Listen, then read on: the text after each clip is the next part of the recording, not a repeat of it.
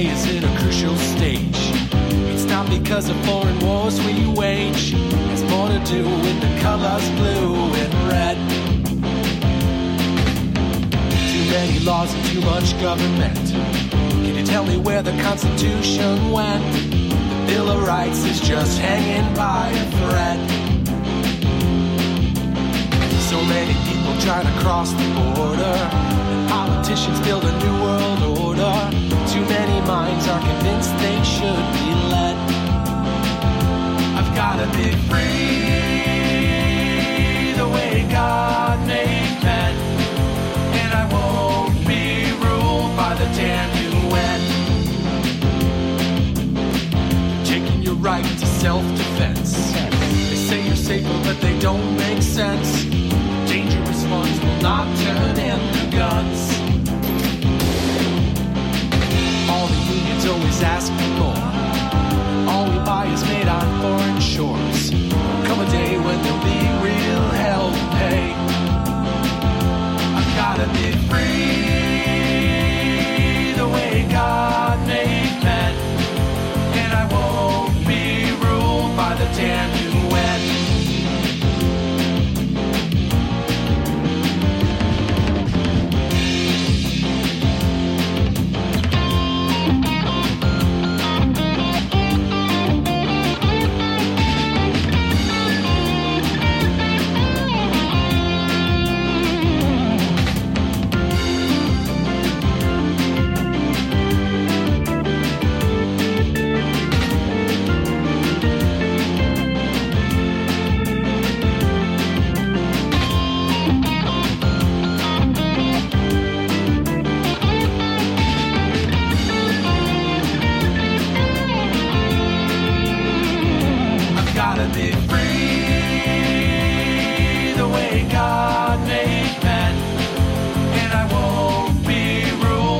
Damn UN. Hello and welcome to today's broadcast of Tap Into the Truth. Hope you're having a fantastic day wherever you are and whatever you may be doing, with all the usual caveats, of course. With you as always, I am your ever so humble and mostly peaceful host, Tim Tapp, coming to you from historic Roane County, Tennessee, and it happens to be our Sunday broadcast. It is March the 12th. Wow, we are already that close to St. Patrick's Day, and believe it or not, way back in the day, if you want to go digging into the archives, first couple of years, I had a strange St. Patrick's Day promo that it did make it on air. And if you want to go check that out, feel free. I promise I will not be doing anything like that again. But at any rate, glad to have you here along for the ride today as we take a look back at what's happened this past week and try to make sense of a lot of it together. And obviously, it's not so much about trying to make sense out of it, because we're talking about the political left and all of their efforts. We know what they're up to, and trying to figure out how they've become so successful. It's important, but we really are just trying to hang together as we face these issues and obstacles. I'm here to let you know you're not alone. And speaking of not being alone, I want to talk to you a little bit about our sponsor for today. And sadly, this may be the last time I get to say 4patriots.com is a sponsor of the show. We did a 1-month trial together, and as of the last I heard from them, which was this past Friday, we hadn't converted any sales. None. Now, lots of listens out there, and this audience is all about being prepared. So what I'm afraid may have happened here is that a lot of you guys either felt like you've already become prepared enough, or you are already in a point with, thanks to the Biden economy, maybe you don't feel comfortable spending the kind of money that's necessary to be prepared right now in this moment. So I'm hoping that you're already prepared well enough, although I don't know that any of us can be. But just for the record, let me reiterate the fact that no hard feelings on my part if we do end up having to end this relationship, because I don't want to take the money if I'm not bringing any value anyway. I'm just really surprised that we haven't had anything. Because while I put a link in the show descriptions that takes you to a specific page about the Patriot Power Generator, I've mentioned multiple times that all you have to do is go to 4patriots.com and use promo code TAPP, T-A-P-P, to get 10% off your first purchase over there for anything in the store. Anything at all. And I know there's plenty of things over there that we all could use. I know I myself been over there thinking, I wish I could use my promo code. I've got to use somebody else's. I'm not able to use mine. But ton of great stuff that I know I can't afford to get. But we need to keep in mind that being prepared is no joke. We all need to be there. And as we transition into spring, we're literally going into storm season. So lots of natural disaster type situations. Throw on top of that the man-caused stuff that's constantly going on. And what are you going to do when your power's out? Now, Craig, who's the guy we've been telling you about for the entirety of this month, we've had talking about this. He thought he was doing the right thing during Hurricane Ida. He went out, he bought a gas generator beforehand, fired it up. During the night, he lost his wife and his 2 children thanks to carbon monoxide poisoning. It seeped out of the generator and into his home. And the sad part of that is that Craig isn't alone. Literally every year, thousands of Americans are suffering from some degree from carbon monoxide poisoning as a result of various entrances into the home. You know, there are natural pockets of carbon monoxide. It affects a lot of people, but trying to use backup generators increases the odds, especially if you're not that familiar with the operation of them. Now, Craig's tragedy, enunciation being important, doesn't have to happen at all. Thanks to a brand new generation of portable, safe, silent, and 100% fume-free generators that are now available to all Americans, even those who think they might not be able to afford it. The Patriot Power Generator is a solar generator that doesn't use gas, so it doesn't have any fumes. And instead of being loud, it's as quiet as a laptop. And it's so lightweight, you literally can pick it up and take it with you wherever you need to go. You can even use it inside. Again, remember the part where there's no fumes?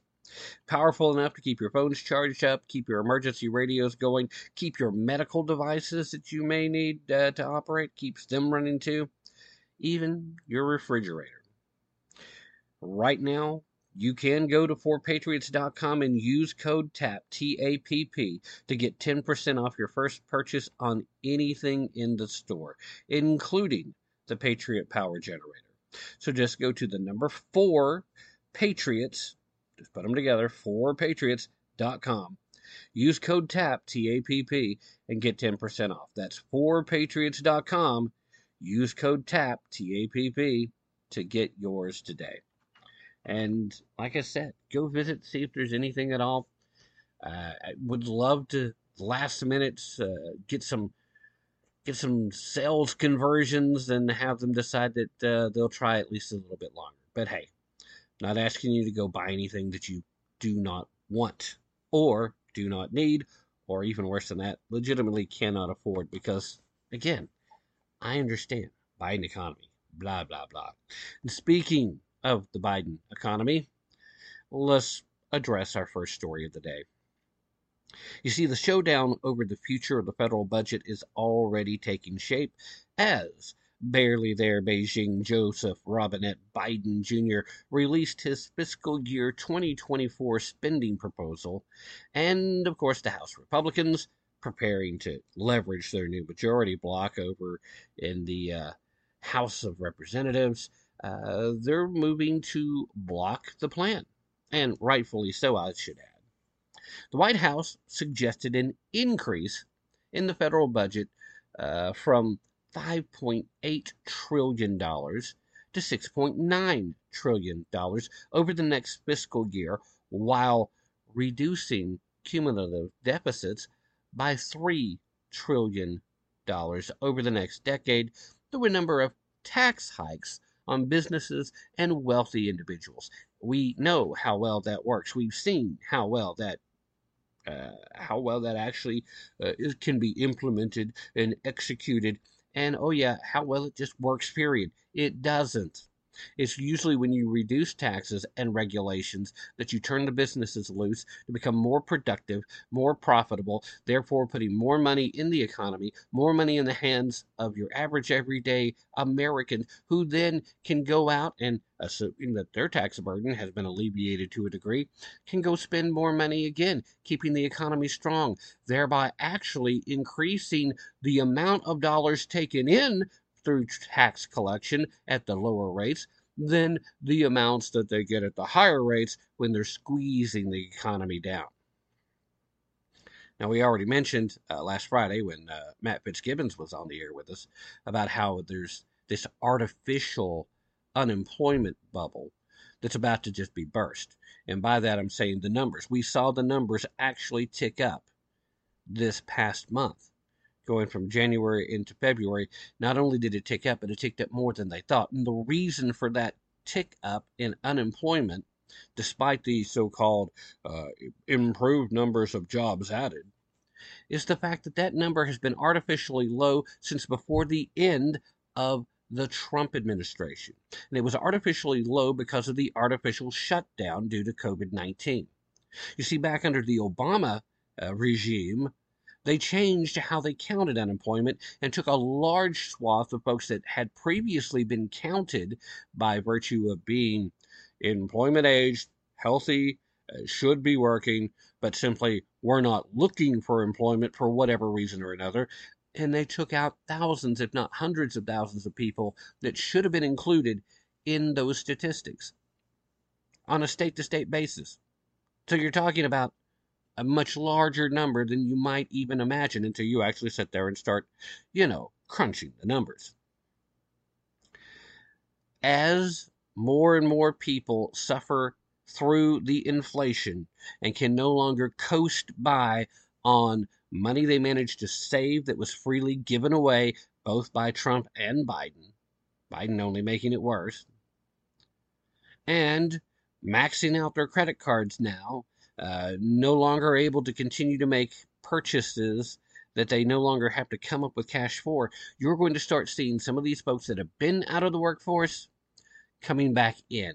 So workforce participation is going to start shooting up, and these created jobs are not only going to be filled and filled quickly, but they're not going to be able to keep up because inflation and the increased rates from the Fed are going to start squeezing down what companies can afford to reduce their prices for, and it's just going to price things out of the way, and then all those dollars chasing a limited number of goods are going to stop chasing those goods because they're going to be outside of the reach of all the people that can't afford them anymore.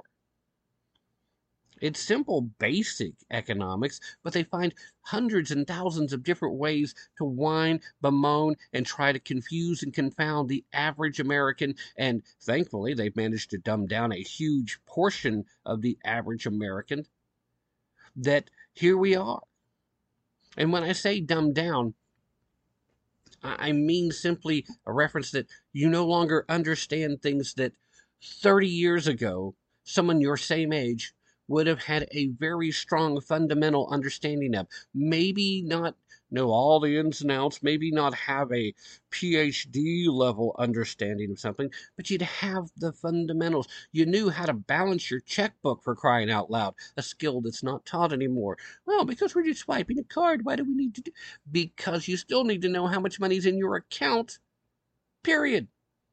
You should be able to keep track. And if you're going to become an entrepreneur, if you're going to run your own business, even if that business is just being an influencer on TikTok, you need to understand where the money's going to, how much you're spending to make things happen, and what should you be paying your employees, because a lot of these channels build up to the point that they can, in fact, do that. And a lot of them have to do it once they start creating content at a certain level.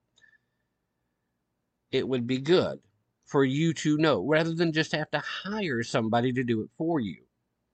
You need to know understand the basics, the building blocks. And if you keep tinkering with how things are counted to manipulate, to artificially change and lower a number that makes you look bad, or artificially pump up numbers that make you look good, then somewhere along the line, you're going to be touting the fact that, oh, well, we don't really have inflation or a recession or a depression because one aspect of how we've always defined it currently isn't true. It's not going to change the pain that the American people are feeling at the gas pump. It's not going to change the pain that the American people are feeling at the grocery store, especially if they were hoping to make omelets on a Sunday morning. No, it is, in fact, going to continue to hurt people that are below a certain economic standard. If you are fortunate enough to still be in the middle class, you're feeling the pain. If you're not quite into the middle class, you're feeling the pain a lot. Now, if you are rich, then maybe it's not painful yet. But if you pay attention to your budget, you're still noticing that it's costing you way more than it should. The problem is our political class, they don't typically feel that kind of pain. They don't even do their own work anymore. How many times have we heard about the Tucker Carlson released footage of QAnon shaman? We've heard now from several members of the January 6th House Committee that they never actually looked at any of the footage. What? Yeah, well, we did have our aides do that. What? No, come on, seriously. You're kidding, right? Nope. That's why these people very rarely have any answers. And if you get them off script, if you get them away from their talking points, they're stumbling, bumbling, and fumbling. To borrow former, now no longer with us, sports announcers. Oh, no, actually, no, I'm thinking of the wrong sports announcer. The guy who said stumbling, fumbling, dumbling. That guy's still around. My apologies. Anyway, here we are looking at trying to reduce cumulative deficits. That's still going to be based on plans that are going to require no additional spending or no changes to the budget or budgetary process at all between now and the end of this next decade. And again, you're hurting the economy by raising taxes on businesses and individuals, whether they fall into your definition of wealthy or not, because we also know that trickles down. How they define wealthy right now for the purposes of, we're going to go after trillionaires and bajillionaires and gajillionaires. And then when they write tax policy, they're going after people that might get $250 on a payment thanks to their side hustle. Does that sound wealthy to you? That sounds like people that are struggling to make it to me, but, you know, again, it doesn't really affect them. They want households with more than $100 million in wealth would be subject to a 25% minimum tax. Okay, that way, even if they find some way to get past what the current tax system says, and if they find the deductions and the negative appreciations of values, and when they word it this way, that also means that they are counting on your value of your stock holdings. And again, we've talked about that this is unrealized wealth. Because right now, all they're really holding is a piece of paper, if they even have that. A lot of this is done digitally now. I know my portfolio is handled through a trading platform that's online. A lot of Americans do the same thing. By virtue of that, we have a digital statement that we could print out and it would be a piece of paper, but we don't have that cash, liquid and ready to go. And if we did collect the cash there, that would require us to sell it and lose what value, what merit it holds to us, and would also in turn possibly cause the crash of companies that don't deserve it because of the way the markets work. So yeah, let's go ahead and include a 25% minimum tax because we think your household has value over $100 million, even though your actual cash value may be much, much less. While the top marginal tax rate would also be increased to 39.6% from its current 37% rate.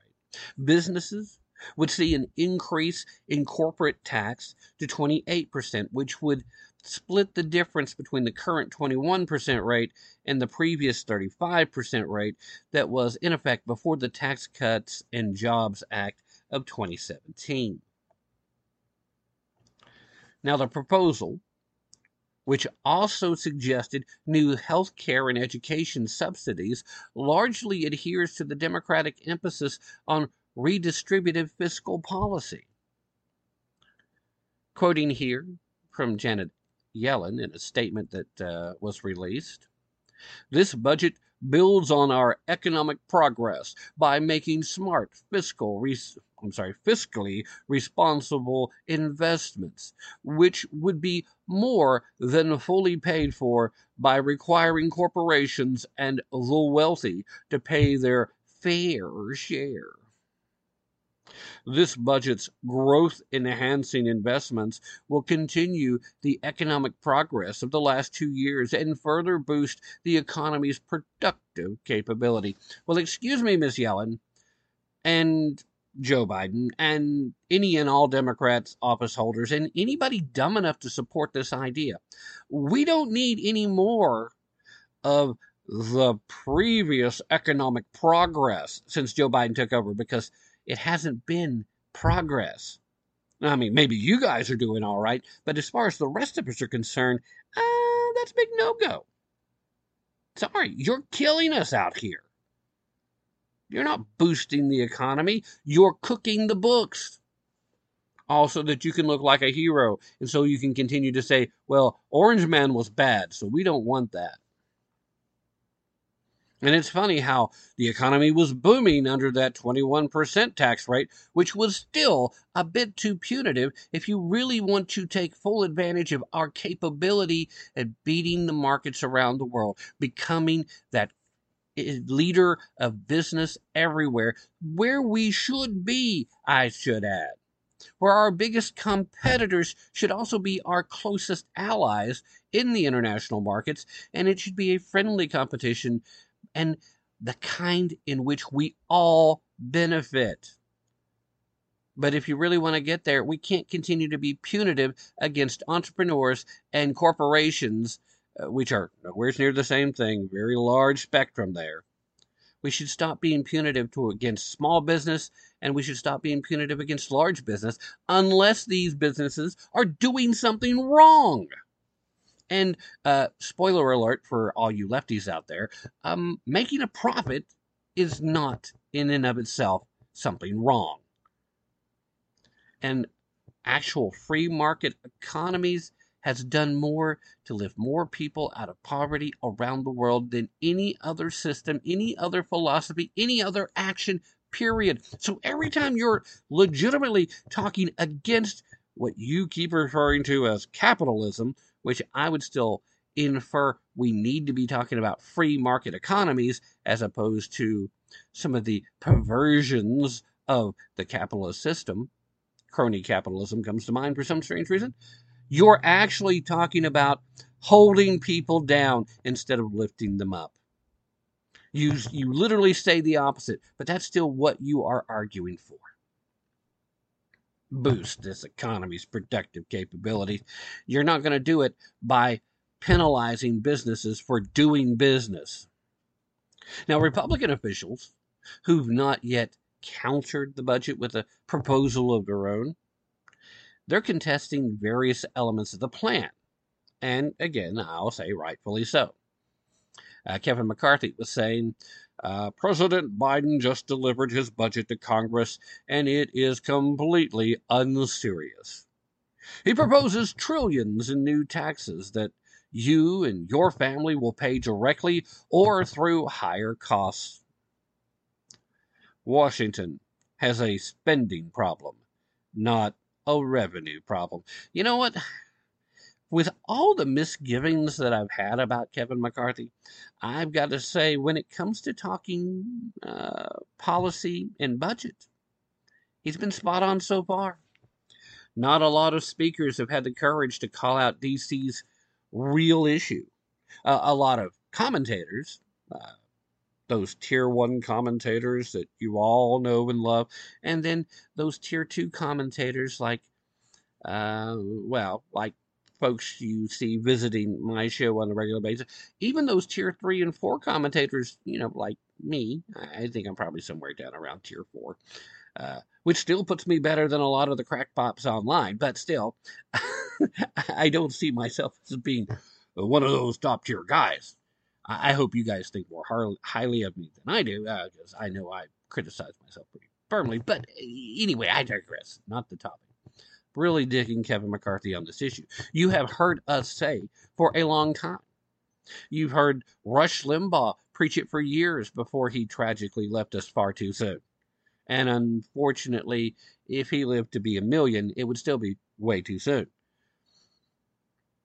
You've heard everybody since him also say that same thing. You've heard Sean Hannity say it. You've heard Ben Shapiro. You've heard Glenn Beck. You have heard all of these folks. I could sit here and go down a full list, but for crying out loud, I could take up the entirety of the show, giving you the list of all the people who have made the point that DC's problem isn't the revenue.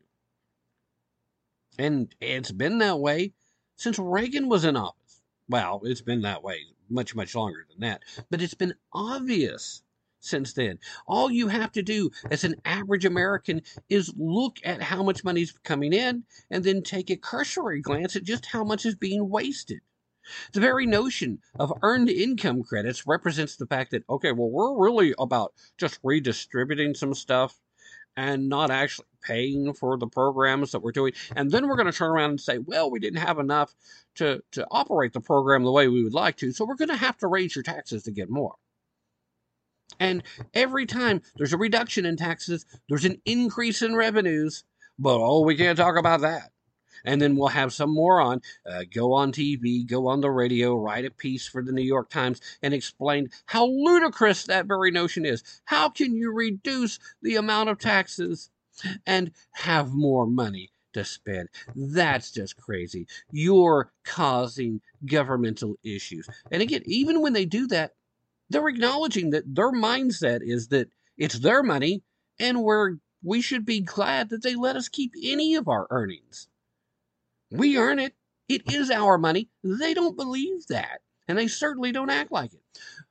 But they completely ignore the fact that statistically, when you look at it, wow, why is there more revenue after having reduced taxes? Now, you got to wait a couple of quarters normally to really see that uptick because it's a lagging indicator. And they will try and manipulate and use those this first quarter, right immediately after they had reduced this tax, we just saw a downtick in our revenues because it hadn't had time to hit and positively affect the economy yet. And they know that, and they still lie to us anyway because they think we're just that dumb. And the sad part is there's plenty of people that do buy into it, that want to believe them and want to ignore us. Now, the release of the budget proposal just so happens to coincide with negotiations between Biden and McCarthy over the debt ceiling, a measure established by Congress that is entirely meaningless at this point anyway, but they still like to play this little shell game. But according to the measure, it disallows the federal government from spending beyond the predetermined statutory limit, which right now is $31.4 trillion.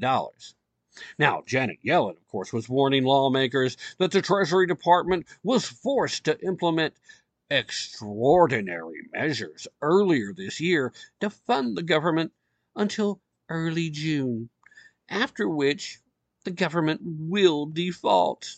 Default, default, default. And whose default is that, Janet? The never-ending desire to constantly spend taxpayer dollars regardless of any fiduciary responsibility that Congress actually has for American taxpayer dollars? Could that be a small factor at the very least? I don't know. You tell me. You're the economic expert, Janet. I'm just a guy who sits here and says, well, when I'm adding the paycheck I just got to the amount of money that I had left over from my previous paycheck, and then I turn around and look at the fact that my mortgage rate hasn't changed, so my payment there is still sitting at that same dollar, but now my trips to the grocery store are costing twice, three, 4 times what it did just 2.5 short years ago, and the fact that my trip itself, the gas I have to put in the car is costing close to double, thanks to it actually having come down some recently. It's only about double what it was about 2.5 years ago. Gee, wonder why I might be feeling some economic pain, Janet.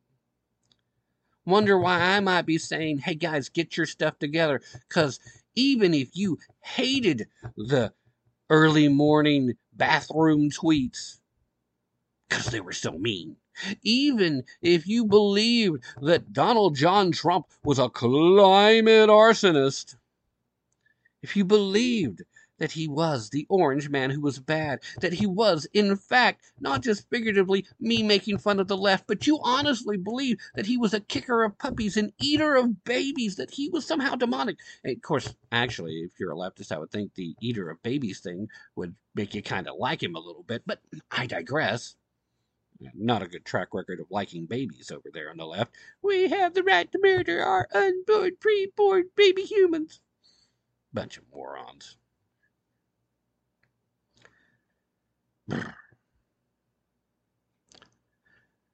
The House Freedom Caucus, which withheld votes for McCarthy at the beginning of the present Congress until he committed to negotiating with Biden on efforts to reduce the national debt, announced that members would likewise refuse to support raising the debt ceiling unless various White House policies were rescinded.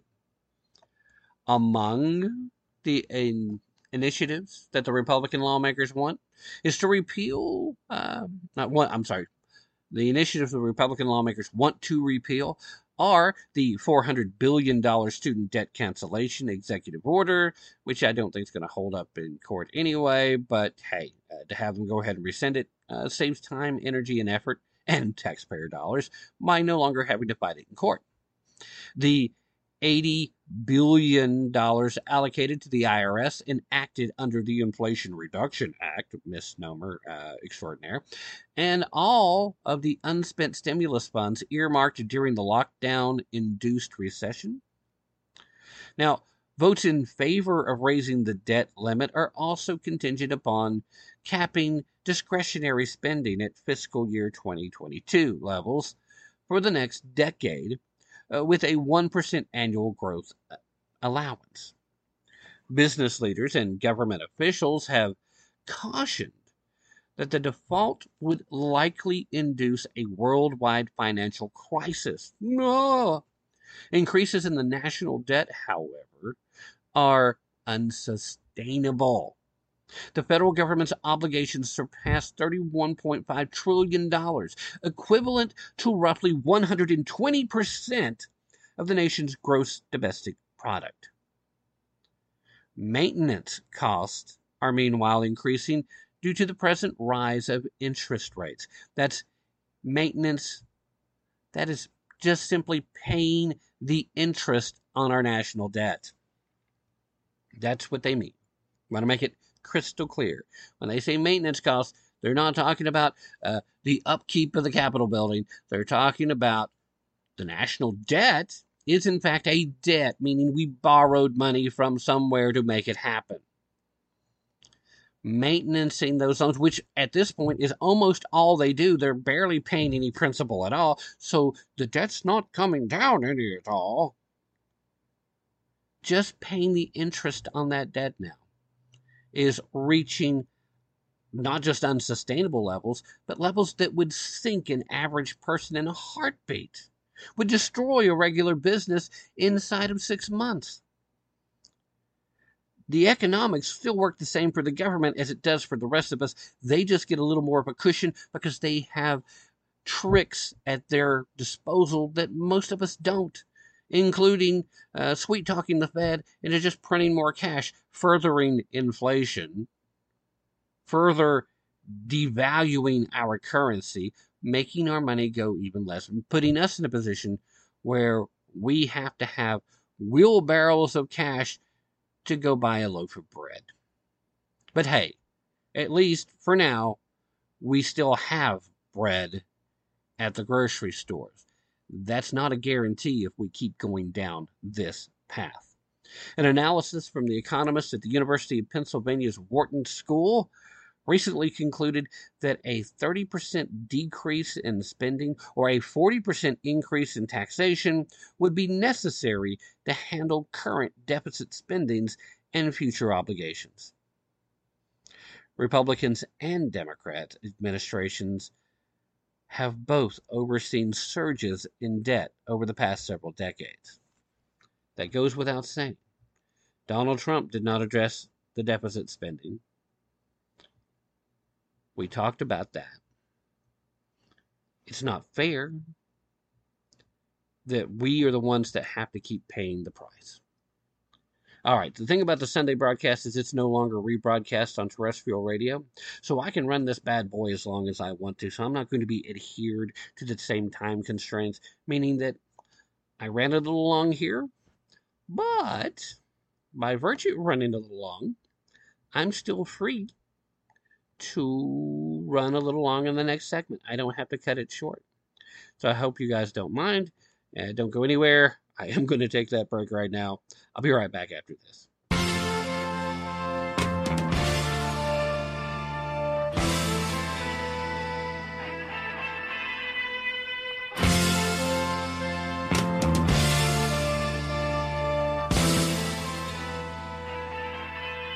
Hi, I'm Christina Bobb, author of Stealing Your Vote and attorney for the Donald J. Trump for President 2024 campaign. And you're listening to Tim Tapp and Tap Into the Truth.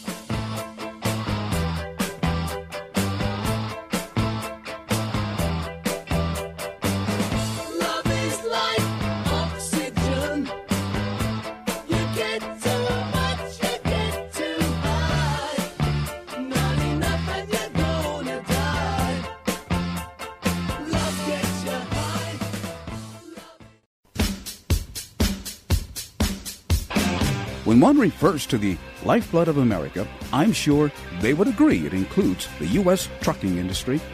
Hello, I'm Ron Edwards. On today's page from the Edwards Notebook, when it comes to what you and I wear, eat, or use, it is most likely transported by one of the many legions of dedicated truck drivers crisscrossing our beloved republic. Starting in 1910, the development of a number of technologies gave rise to the modern trucking industry. By 1914, there were almost 100,000 trucks on American roads. In 1954, President Dwight Eisenhower laid the groundwork for the construction of the interstate highway system, which includes ribbons of roadway that enable America's dedicated army of truckers to deliver everything we the people utilize for our daily lives. The truckers, in my opinion, have often been overlooked and even maligned by irate highway motorists who berate the truckers for supposedly causing traffic slowdowns. Today, over 27 million trucks traverse our highways, hauling over 70% of the total volume of freight. Because of the 24/7 trucking industry, our economy will recover more quickly and our way of life be more secure. So when you pass a trucker on the highway, give him a thumbs up and tell him Ron Edwards said hello. I'm Ron Edwards. Check out theronedwards.com. Being stocks is designed specifically for people who haven't started investing yet, or don't know how to do it, or haven't been trained how to do it, or are worried about investing in the stock market that they've never done before. It's a robo-advisor system that really simplifies the investing process. The challenge we all have is that as you work and you grow in your career, you have to put something aside for yourself when you retire around 65 years old. And the idea of Beanstalks is to simplify that whole process. In other words, put aside 10% of your salary each week, maybe just $100, and let it go to work in the stock market for you. And what Beanstalk does is basically automate that process for you. Easy to set up. You can transfer directly from your bank account, and it puts it into exchange-traded funds, which are baskets of many stocks, which gives you diversification. That's the whole key. The idea that you can have this done for you weekly or bi-monthly. But the most important thing is to start now and make it so that you are putting something aside for your own retirement. Beanstalks just makes it really simple to do.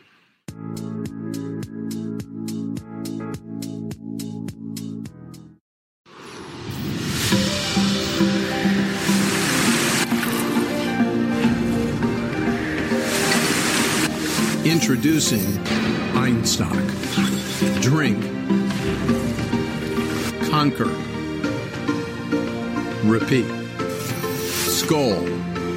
Einstock beer is a globally distributed, award-winning Icelandic craft beer.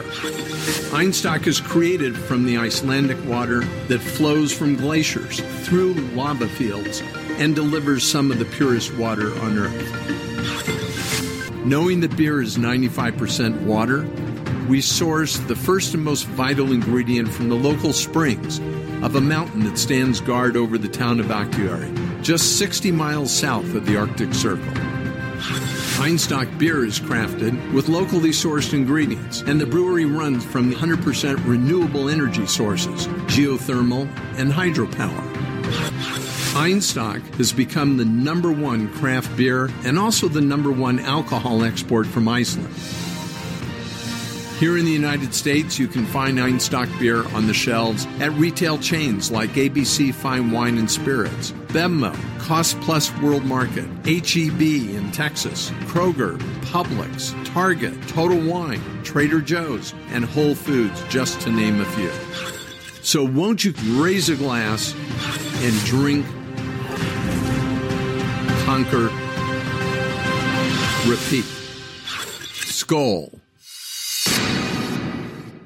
Hi, this is Matt Fitzgibbons at PatriotMusic.com. If you share my passion for the simple but timeless principles that made our republic great and you like rock music, check out my 5 albums and videos on American history at PatriotMusic.com. You say gun control is using both hands.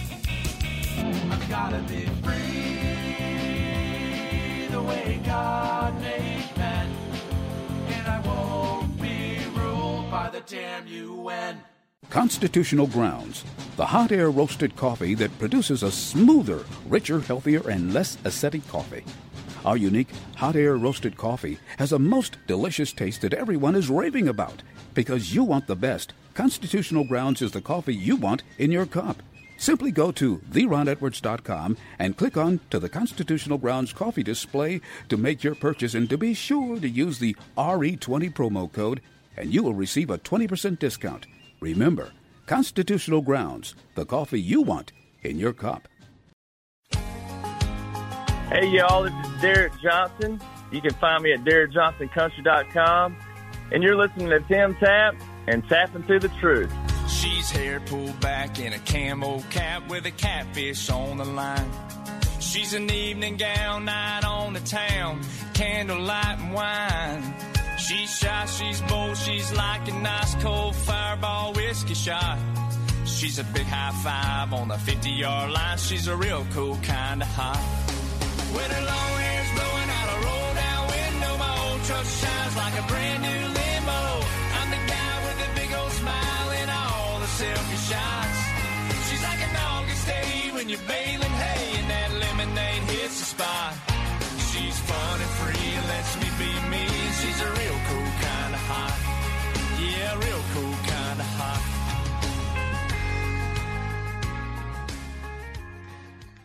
Alrighty, ladies and gentlemen, thank you so very much for staying with me through that very brief break. Glad to introduce a new ad to the lineup, along with giving a little promotion for Matt Fitzgibbons over at patriotmusic.com. I'm going to be playing that one. Glad he finally sent that over. And was so happy to have him back on the air with us. It had been way too long. It was a great conversation. And for those of you that would like to participate in an after-show conversation, sometimes some of the guests will hang out and be part of it too, and Matt was good enough to do that. Go over to MeWe.com, sign up for free. It's just another social media platform. And I know you may feel like you're already on too many of them, even if you're only on one, but you go over to the MeWe platform, you'll find the Last Frequency group, and in that group you can hang out. It works as kind of a chat group during the show. And you can participate over at Ron's show as well, doing the same thing when he's on air. But one of the things that Doug has started doing after the live show is he'll connect the folks via Skype. We'll kind of pull together. And last week, better known as AZ, a.k.a. Arizona Anti-Hero, he hung out with us for a while, and he got to ask questions, both me and Matt. And, it was a pretty good conversation. You got to hear some things that you would not be able to hear on air. So as we look to grow that, just one more reason to come be part of the show and participate in that fashion. At least you're all welcome. You're invited to come hang out and do that. Won't always have guests do that, but, when we have somebody that likes that level of interaction, we'll see if we can't make it happen. How's that sound? Okay. Let's continue today. We've got a lot of stuff kind of going on in the realm of law today, and I do like getting kind of back to the roots, because in the earliest days of the show, I went more focused on policy than on culture war, and it's kind of the absolute opposite now. And it wasn't because the culture war arguments are sexier, more exciting, but it really is the fact to do with a lot of folks who do understand that policy is important. They kind of tune out when you're talking policy, especially if you get too far into the weeds. But I still can work policy in an important way, using the culture war as a place to interject that information. And that's why a lot of hosts have ended up doing exactly the same thing. At the end of the day, though, as Andrew Breitbart has reminded us all, politics is a downstream of culture. Culture will dictate where the political fights are going. And so it's also important to be there. Here's just something that kind of falls very, very negatively, I think, right in the middle of both. We had a Virginia judge who ruled last month that frozen embryos can be considered property.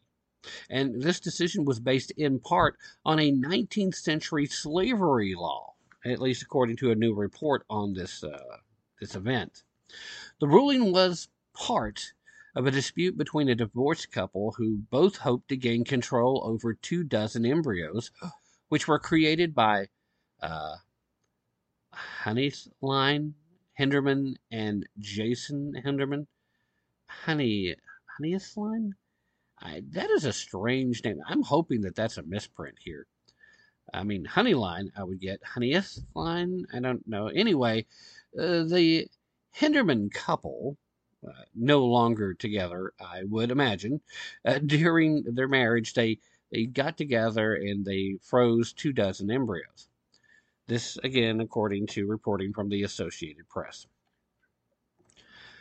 Upon independent research, this court was unable, I'm quoting, by the way, now, the Fairfax County Circuit Court Judge Richard Gardner?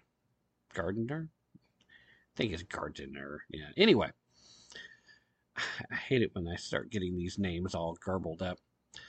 Anyway, upon independent research, this court was unable to find any Virginia law prohibiting the purchase or sale of human embryo, nor has either party cited a federal law prohibiting the activity.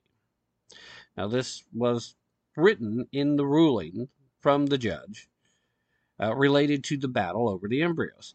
Continuing, as there is no prohibition on the sale of human embryos, they may be valued and sold, and thus may be considered goods or chattels within the meaning of Code Annotated 8.01-93.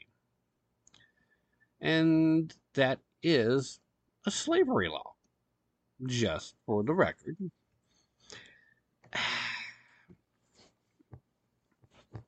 There's a reason why we don't have specific laws in regards to the value, the service provided, the selling, and or other various forms of trade with embryos.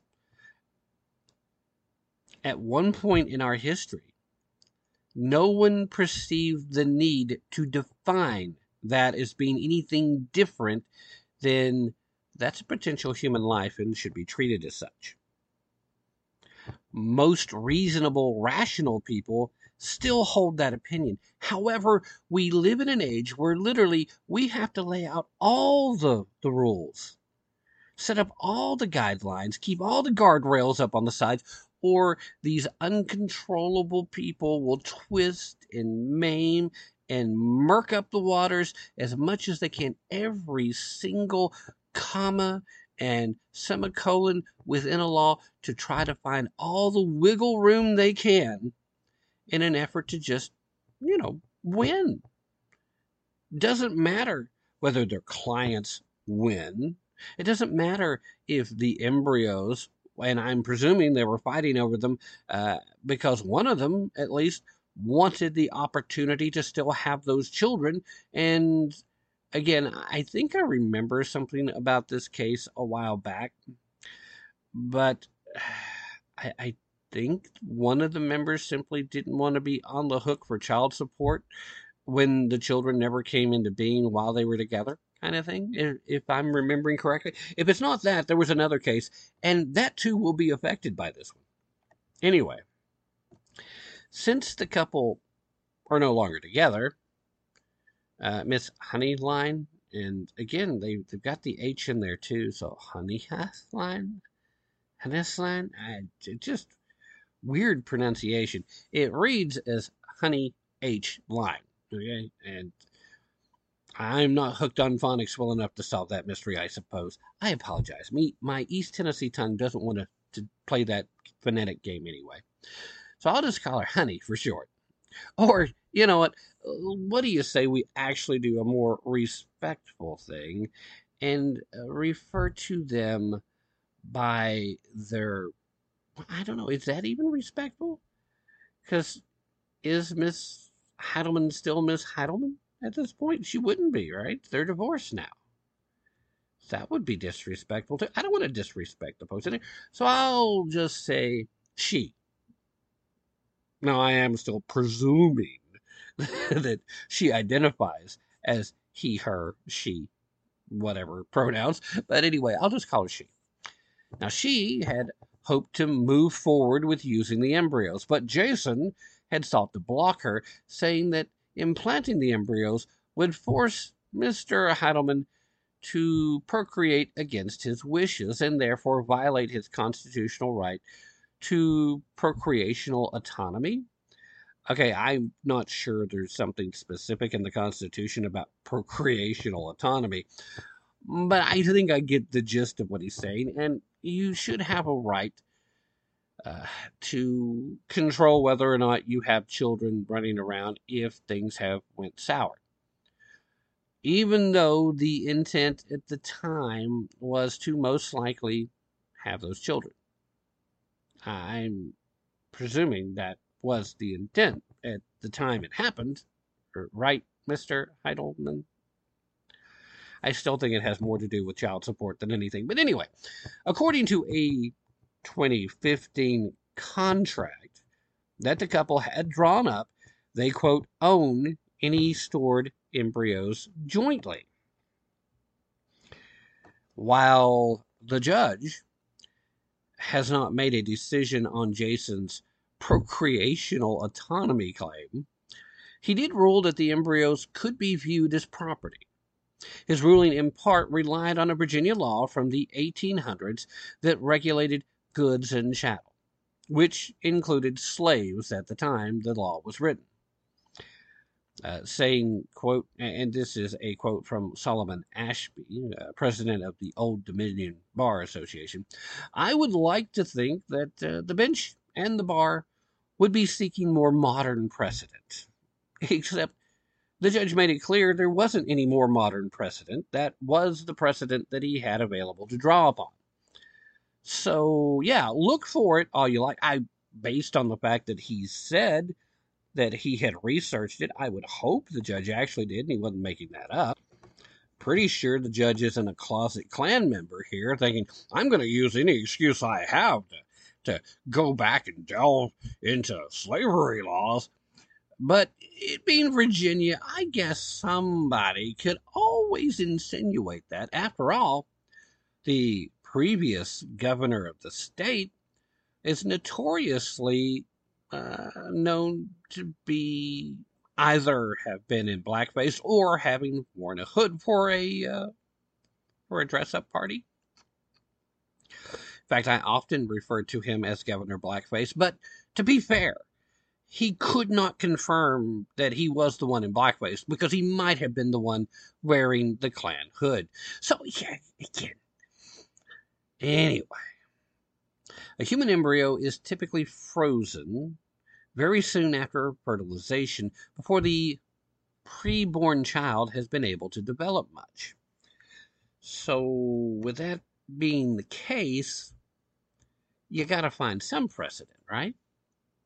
In recent months, some conservatives have considered or voiced support for increasing protections for embryos and prohibiting the disposal of embryos, as a pro-life organizations have often raised concerns about what happened to the embryos that do not end up being implanted. The judge's ruling to treat embryos as property could draw the attention of pro-lifers who have often compared slavery and abortion over their callous treatment of human life. And this does nothing to sharpen the line between the two. In fact, it probably just blurs it further. I do wish there was something a little more clean-cut to base this on it, and I hate the fact that it requires a law that was passed that included slaves as being property, as being part of the determining factor here, because you would think, and I'm emphasizing some words that probably don't make a whole lot of sense in this comparison, because I don't think a lot of thought went into this, but you would think that once slavery was ended in this country, that all the laws, even the ones that are good laws but were applied towards maintaining slavery, was not its intent. But we know how laws get utilized even after they're passed. It's like, well, we only meant for this to happen. Now, I do tend to think that pretty much after the 1800s, or at least after some point early in the 1900s, the notion of unintended consequences kind of disappeared because they realized what the unintended consequences of previous laws had been, and they're like, you know what, we can start crafting them that way, and then just claim, oh, we had no idea that would be, I'm sorry, I mean, not that could happen. I really think that to be the case. But a case like this really does, once again, bring back the real question that we should be asking, whether we're talking about abortion or we're talking about fertilized embryos or whatever else you may be talking about, including slavery, which is still a thing everywhere else around the world. Well, not everywhere else, but in a lot of places. Everybody that's in this country that's whining about slavery from 100 years ago, they seem to be missing the point that you're not slaves now, and you haven't been for over 100 years, but there are places where people are slaves right this instant in time. That, to me, seems like the slavery you should be fighting. But the question that we're not asking, that we should be, I'll To be fair, a lot of us are asking it, but we're not in this particular case. The court's not asking it. The judge that made the ruling isn't asking it. The couple that are now no longer a couple, but are fighting over these fertilized embryos, they're not asking. And that is, what is the value of human life? What is the value of a human being, preborn or postborn? If all of us took the time to question the value of human life, period, before we made any decision at all whatsoever, there'd be a lot less violent crime. There'd be a lot more people walking around. The world would probably be a better place. Now, I say probably as a qualifier because a lot of the people that would be walking around that aren't would undoubtedly be bad people, and some of them would do very bad things. But at the same time, a lot of the people that are not walking around because their life was taken from them before their birth, well, a lot of those people would have been really, really good people. And may have done, even if they weren't really, really good people, may have still done really, really, really great things and made life better. The tragedy is we will never know how life advanced because that life wasn't valued enough. If you're not in a position to take care of a child, then put the child up for adoption. Someone who is in a position to do it can do it, and you can still value life. If you're somebody who thinks that you should have autonomy over your body, practice that autonomy before you become pregnant. There are plenty of ways for you to do that. Once you have become pregnant, you're no longer making decisions for your life alone. That is where we have to make that basic fundamental distinction. That is life, period. It's not just a bundle of cells. It's not just random tissue growing. It is a life, even at those earliest stages. Because those definitions that you want to use to try to placate yourself, to try to rationalize what would possibly make it okay to take that preborn baby's life, those definitions still hold true at any point in life. To this very day, 50 years after my birth, I am still just a group of tissues, a collection of cells. But, and just like that collection of cells, that group of tissues that are growing inside a womb somewhere, I'm more than that, and so are they. A living, breathing human being has the spark of the divine. Now, how much they choose to embrace that spark, how much of that spark they allow to be shown out to the world, that's up to them. And it's demonstrated by choices they make and things that they do. Every new life is potential in both directions, good or bad. But the value of that life is unchanged because the value of that life, it has the spark of the divine. For every time I've heard the argument made against the death penalty, I've heard folks on the left say, well, how can you be for the death penalty but against abortion? Again, it goes back to what is the value of that life? I'm for the death penalty if the crime is heinous enough, if you have committed sins so grievous against other people that in order to protect society, it may be necessary. I still think I have to go on a case-by-case basis. I just can't say in generally, well, if you did this, you got to go. I think if there are certain things that you did do and you actually did it, and there's no redeeming you, then that is a fair punishment. But the fundamental difference there is they got to live. They got to make their choices. They did the bad things, and they have become that person who's become a threat. And just for the same reason that I believe in due process, I believe in fair opportunity. There is no equal outcomes that can be guaranteed, but the protections that our Constitution, that our country was founded to provide, those protections are based on opportunity. It's up to you to make the right choices to embrace it.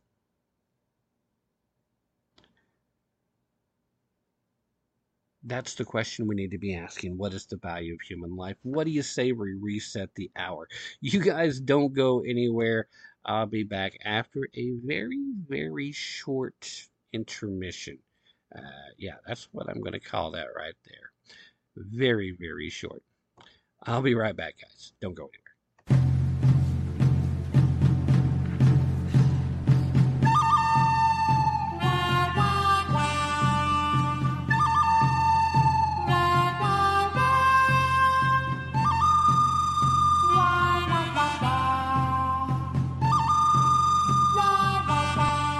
Hi, I'm Richard Battle, author and speaker and media commentator, and you're listening to Tim Tap on Tapping the Truth.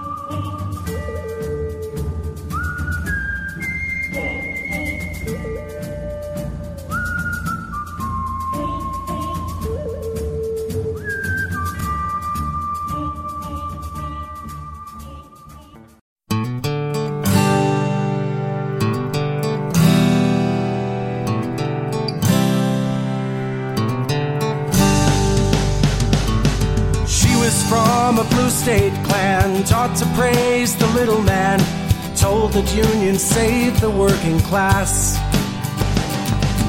He was raised a red state son, to love the flag and own a gun, warned about the greed within the mass. They met beneath the moonlit sky, a college party drunk and high, and when they had degrees they said their vows. He couldn't say when, he couldn't say how, he couldn't say why. She was different in his eyes.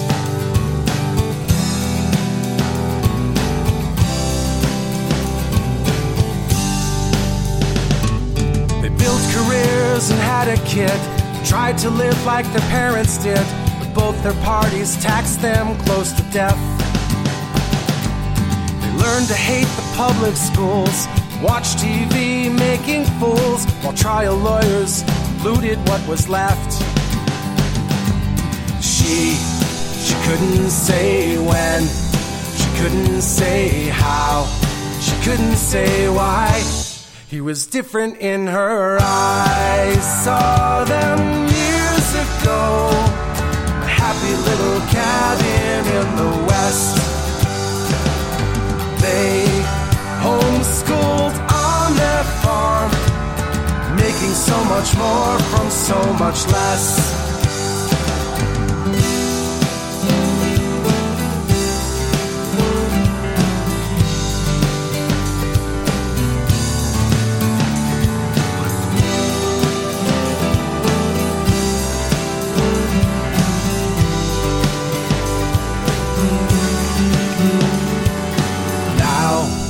They can say when, they can say how, and they can say why.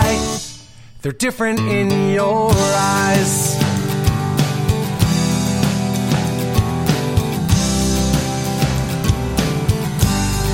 They're different in your eyes. They're different in your eyes.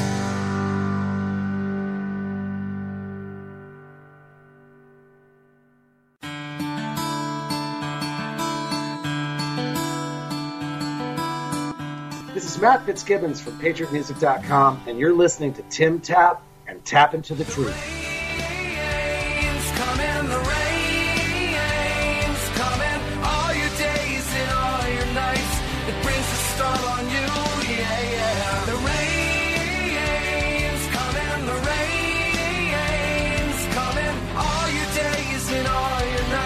It brings a storm on you, because the rain's coming, the rain's coming. All your days and all your nights, it brings a storm on you. All right, ladies and gentlemen, we are well into hour number 2 today. And again, I want to thank Matt Fitzgibbons for coming on and hanging out with us, and love everything he does. One of the things that we talked about, I can't remember now if it was on air or after the show, but we were talking about The Rain Is Coming, one of my favorite songs that he's done over the years. And we were talking about the obvious meaning, and then he happened to say, well, it's not necessarily that obvious to everybody, because it happened about the same time as one of the hurricanes, and some people really thought it was just kind of a freaking weather report. I'm like, oh my goodness, but I'm not that surprised. So it's with that in mind that I actually think this makes for a pretty good segue into a discussion about today's sponsor. This may be the last time they're sponsoring the show. I hope that we can continue our relationship. But the thing about when rains and storms come, literally, and sometimes figuratively as well, bad things happen.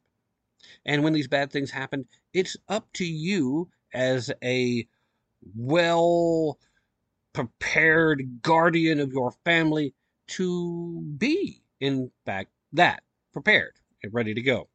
One of the places you can go to help you be better prepared for whatever life has to throw your way, whether it's from natural disasters or some man-caused event, you can boogie on over to 4patriots.com.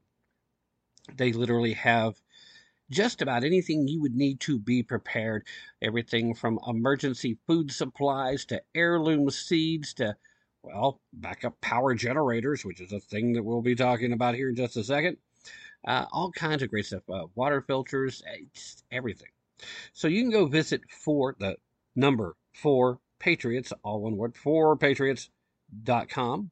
You can use code TAP, that's TAPP, to get 10% off of your first purchase on anything in the store. And I'd highly recommend you go visit, or if you're listening to the podcast, you can click on the show description underneath, and it will take you specifically to a page that's designed to track the fact that you came from this audience. So if you make a purchase then, even if you don't purchase the generator, which is the focus of that page, they'll still know that it came from here, and still go ahead and use code TAP at checkout. It will be really good. But we're talking about Craig and what happened to him. See, he thought he was doing the right thing during Hurricane Ida. He went out, he bought a gas generator, he fired it up. But during the night, deadly carbon monoxide gas seeped out of his generator and into his home. He lost his wife and his 2 children because of carbon monoxide poisoning that night. And Craig's tragedy, it didn't have to happen. It doesn't have to happen to anybody. Thanks to a new generation of portable, safe, and silent, 100% fume-free backup power generators. These generators are now available to all Americans, even those of you who might think you possibly couldn't afford it. We've got some great payment options. Check them out. The Patriot Power Generator, specifically the Patriot Power Generator 1800, is a solar generator that doesn't use gas, so it doesn't have fumes. Therefore, no carbon monoxide. Instead of being loud, it's as quiet as a laptop. And it's so lightweight, you can pick it up and take it with you wherever you need to go. I plan on taking mine camping. I think I've mentioned that already. It's quality stuff, and you really ought to have one. I never realized how much easier the smaller solar power generators were until I got my hands on this one. So, the good part is you can use it inside if you need to. Again, I will remind you the no fumes thing. Powerful enough to keep your phones charged up for a long period of time. Can keep your medical devices going. Can even keep your refrigerator running if that's what you need at the moment. And right now, you can go over to 4patriots.com, use code TAP, that's TAPP, all caps if you would like. Get 10% off that first purchase on anything in the store, including the Patriot Power Generator. Just go to the number 4patriots.com, use code TAP, TAPP, to get that 10% off. One more time, that's 4patriots.com, 4patriots, plural, the number 4, PATRIOTS.com, and use code TAPP, T-A-P-P, and get yours today. All right, I think that's enough attempt to sell you something. I do highly recommend you go visit the site, though, and seriously check out what they are. Given where the economy's at right now, you might need to break into some of those emergency food supplies just to get through a few lean weeks here and there. Anyway, back to the show. Told you we were focusing a lot on legal questions this week for some strange reason. Again, very rarely do I actually try to set up a show to have a specific theme, but it feels like maybe subconsciously I must be, because I see these stories, and lots of times there will be a theme, even if the stories in the show don't fit together in a way that you might think about it until I point out the similarities.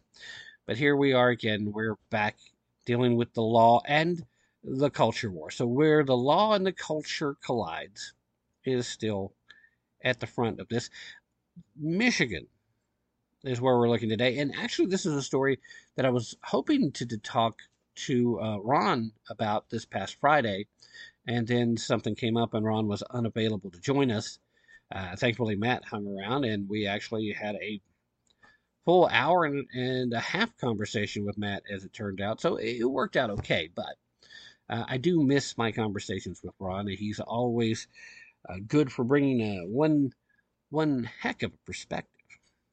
And this being his home state, I knew he would have a lot to say about this and may still yet bring it up with him next time we get to talk. But I think it's important enough that we do need to talk about this now rather than wait much longer.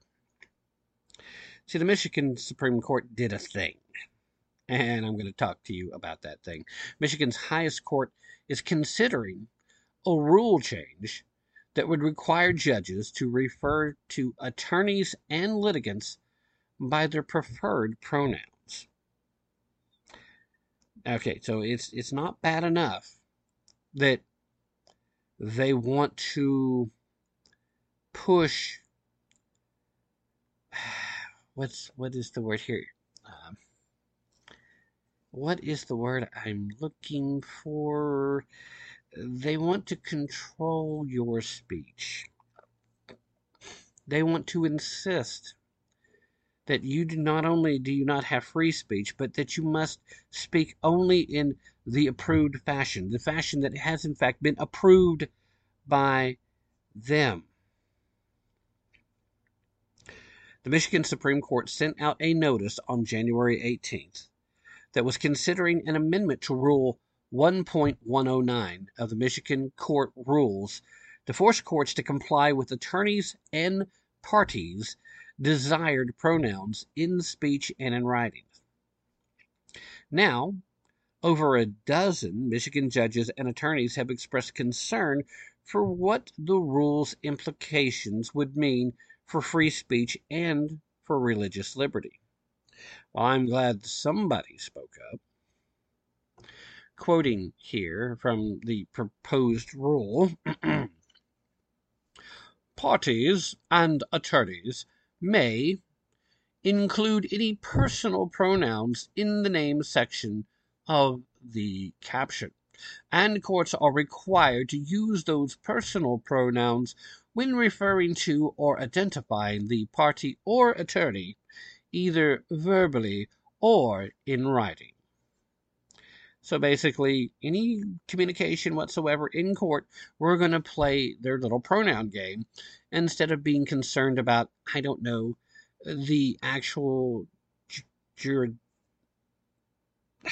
the process?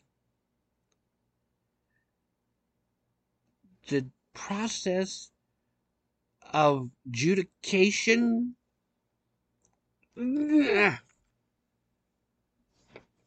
I'm listening to myself and I sound like I don't know the words I want, but I'm actually just so tongue-tied from being infuriated, and not a good thing for somebody who's trying to talk to you over the radio, by the way. But this is just so nuts. First and foremost, hey, Michigan Supreme Court, you do get to determine a lot of the rules as far as how the courts are operating within the state.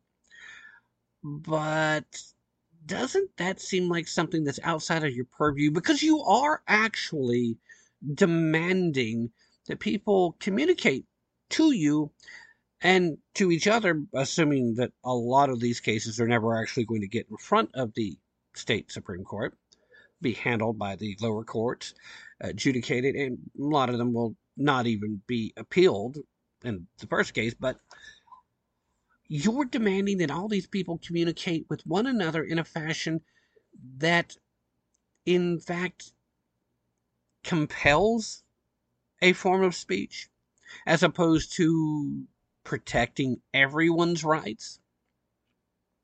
I mean, I get that you want to protect the rights of these marginalized people, but your role is to protect everyone's rights equally, and those marginalized people do have all the same rights that non-marginalized people have, and you should make an effort to be absolutely clear to all parties involved that their rights do exist and that those rights will be protected and preserved and will be fairly dealt with during the adjudication process.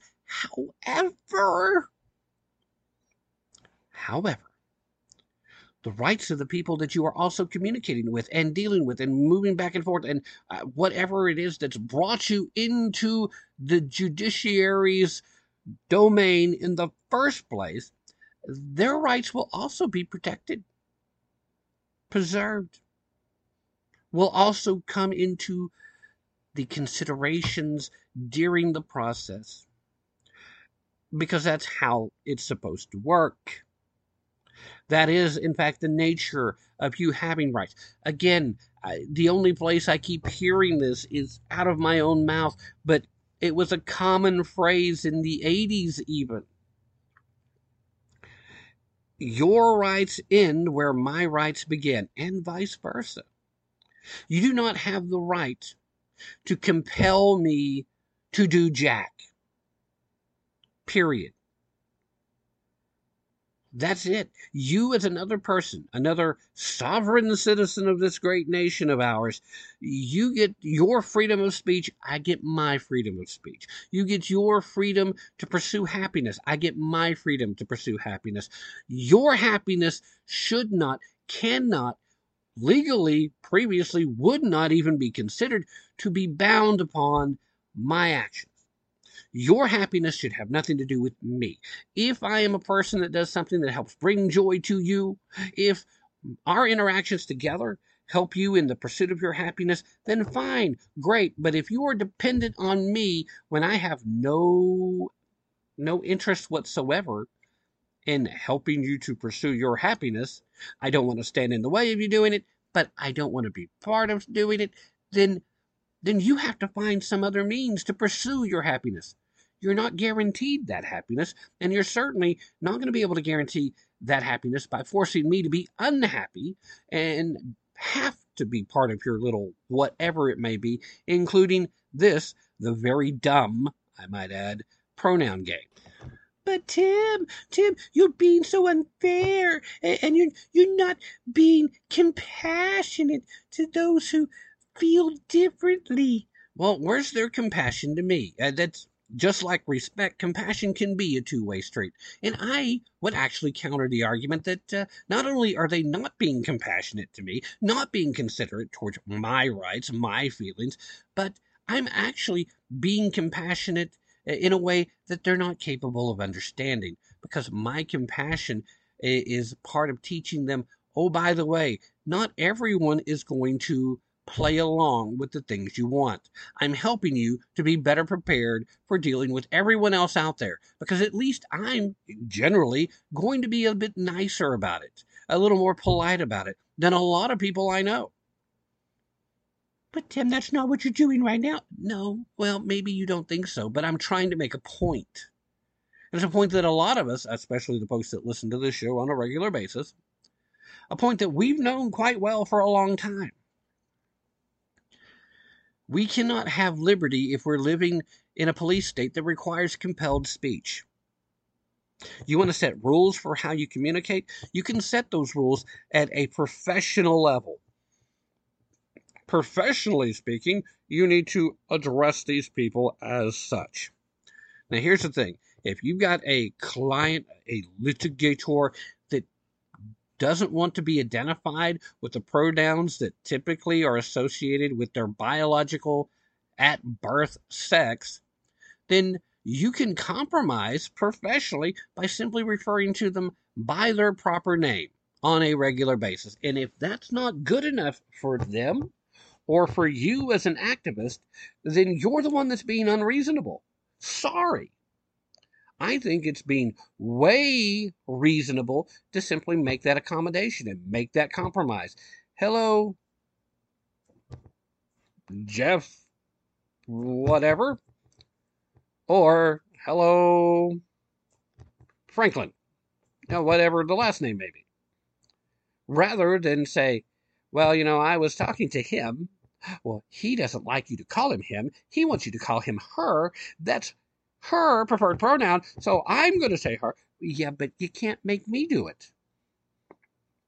And there's nothing professional, regardless of what profession you may be, by saying you must. You must refer to a him as a her just because he wants you to. It's absurd on its face. And there was a point in time where even the people who are currently activists on their behalf understood that. There was a time when even them understood it.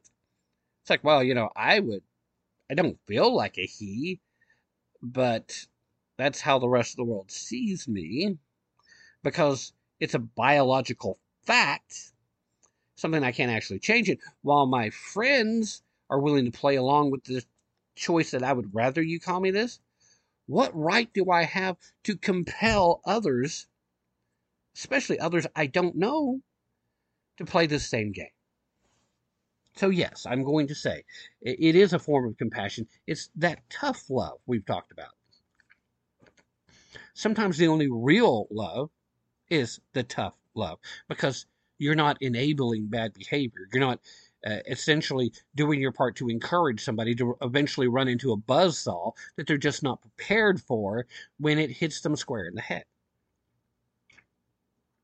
Anyway, parties and attorneys may include any personal pronouns in the name section of the caption, and courts are required to use those personal pronouns when referencing or identifying the party or attorney, either verbally or in writing.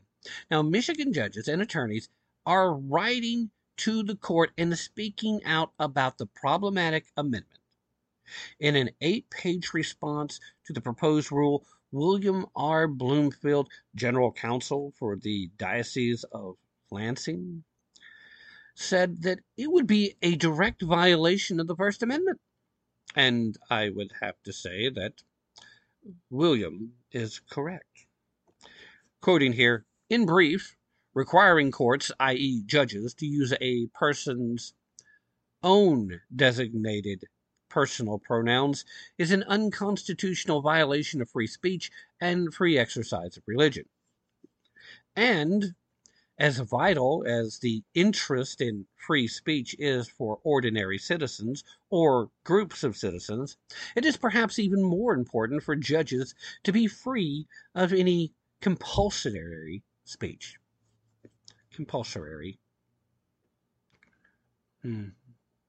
That's another good word to use there. Michigan religious liberty attorney Timothy Denny, speaking to the Daily Wire, said that, quote, this proposed preferred pronoun rule would violate the compelled speech principle. The Michigan Supreme Court's proposed rule to force judges to any attorney's preferred pronoun violates the First Amendment. The First Amendment prohibits government from compelling public officials to make statements contrary to their beliefs. Forget their beliefs. What about contrary to basic biological fact? I would think that's even more important. It comes down to holding up two fingers and asking your political prisoner, how many fingers do you have held up? And requiring them to say 4. I'm holding up 2. But if they say anything other than 4, they get punished. Reality, objective, quantifiable reality should always be a factor, should always be considered when we're discussing this particular issue. And again, you can personally choose to play along with an individual that you know. You can decide that you're just going to be an ally in general and you're willing to play along with all of them, whether you know them or not. But you've got that choice. You get to make that choice, and good for you for making it. All right, if that's the role you want to play, I mean, fine, be an ally. But are you really being an ally? I mean, what are you really doing to help these people? If you're somebody that feels the need to deny the biological reality of your existence for whatever reason, legitimate, imagined, whatever, if that's who you are, they need that much validation in it. What are you really doing? What are you accomplishing? What are you helping them with? Well, I'm helping them to feel better about themselves. In the short run, maybe. But in the long run, what have you actually done? What have you accomplished? Have you actually been an ally? Have you actually helped them in anything meaningful long term? If anything, you may have actually helped to pile on to a point that when they get to that point in time where they absolutely, positively should have gotten the type of help that could have prevented them from becoming part of that most horrific statistic involving transgenders, that extremely high suicide rate. You may have helped enable them to get to the point where they didn't get the help they needed sooner, so they didn't make it. They became part of that statistic. So how compassionate is that? How much of an ally is that? I do believe this is something that you should make on a personal level. And if you choose to do that, fine, whatever. But how dare you think you have the right to compel me or anyone else into doing the same thing? And I say this from a place of actually supporting some people that are in that situation. I'm not an enemy to transgendered people. I'm certainly not an enemy to someone that's legitimately suffering from gender dysphoria, which I think is the only real issue here. And then we're conflating a lot of kids are getting hurt right now because of the social contagion of it's cool to be trans. An actual person suffering from gender dysphoria is never once going to describe this as something that's cool. I promise you that. And if you're just emulating that behavior the whole time thinking, well, here, this is my chance to be marginalized too. I get to be a victim instead of having to be that terrible, horrible, no good white person that, of course, is an oppressor. How do I get to be part of the oppressed? That's where a lot of this is coming from.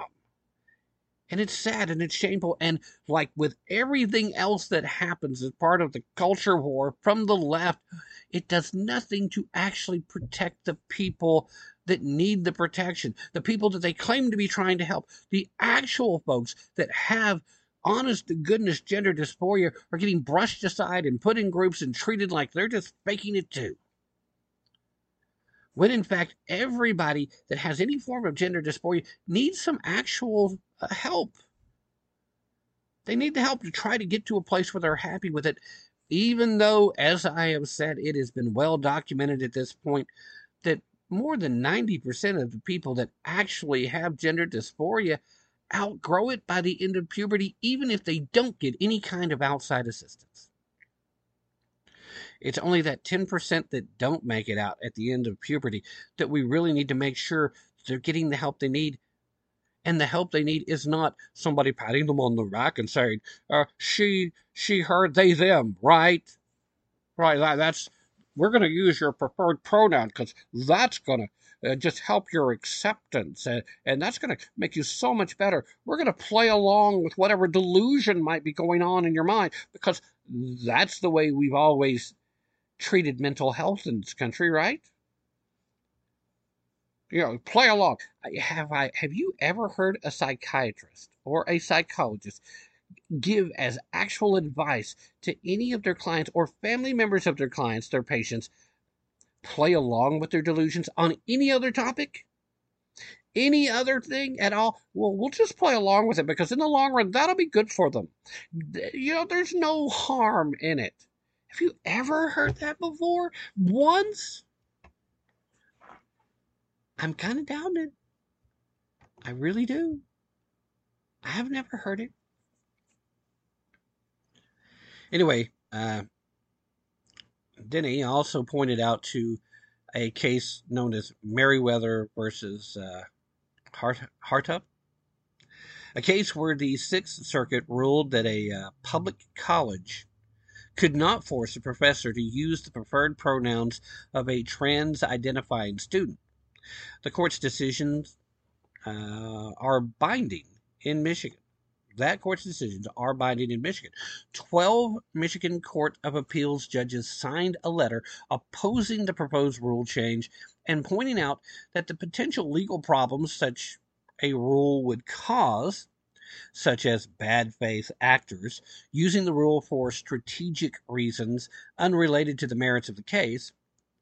The judges also questioned if the rule could result in a judgment being reversed for the petty offense of mistakenly using the wrong pronoun.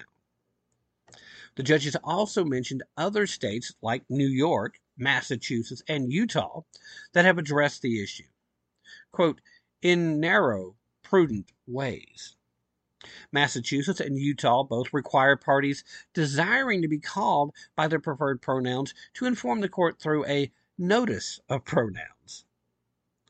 The proposed rule change is another example of the Great Lakes state's highest courts catering to the demands of the LGBTQ community, even when those demands challenge the free speech and religious liberty protections that are guaranteed in the Constitution to everyone else.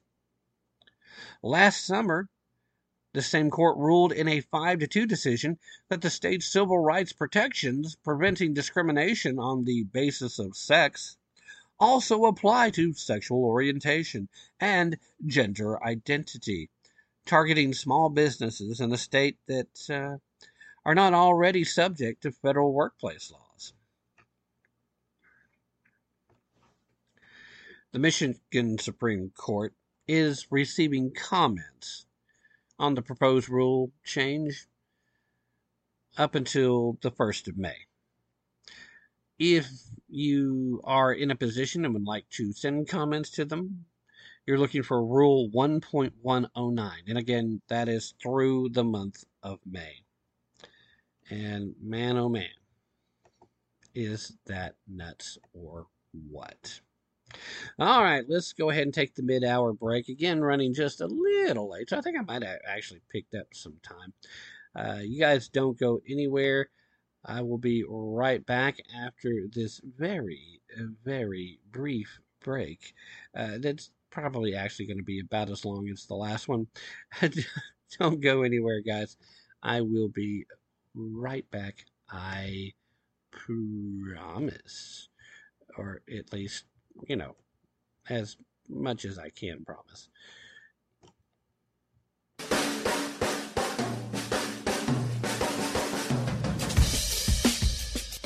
You're listening to Tap Into the Truth.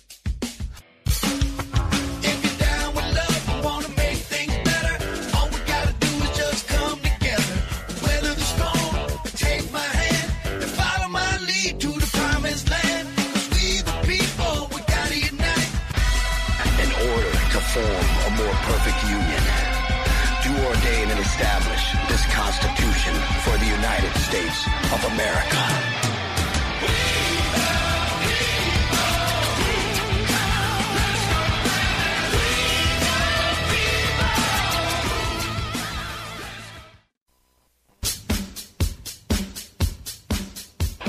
Frederick Douglass, George Washington Carver, and my own dad would be furious about current approaches to race relations in America.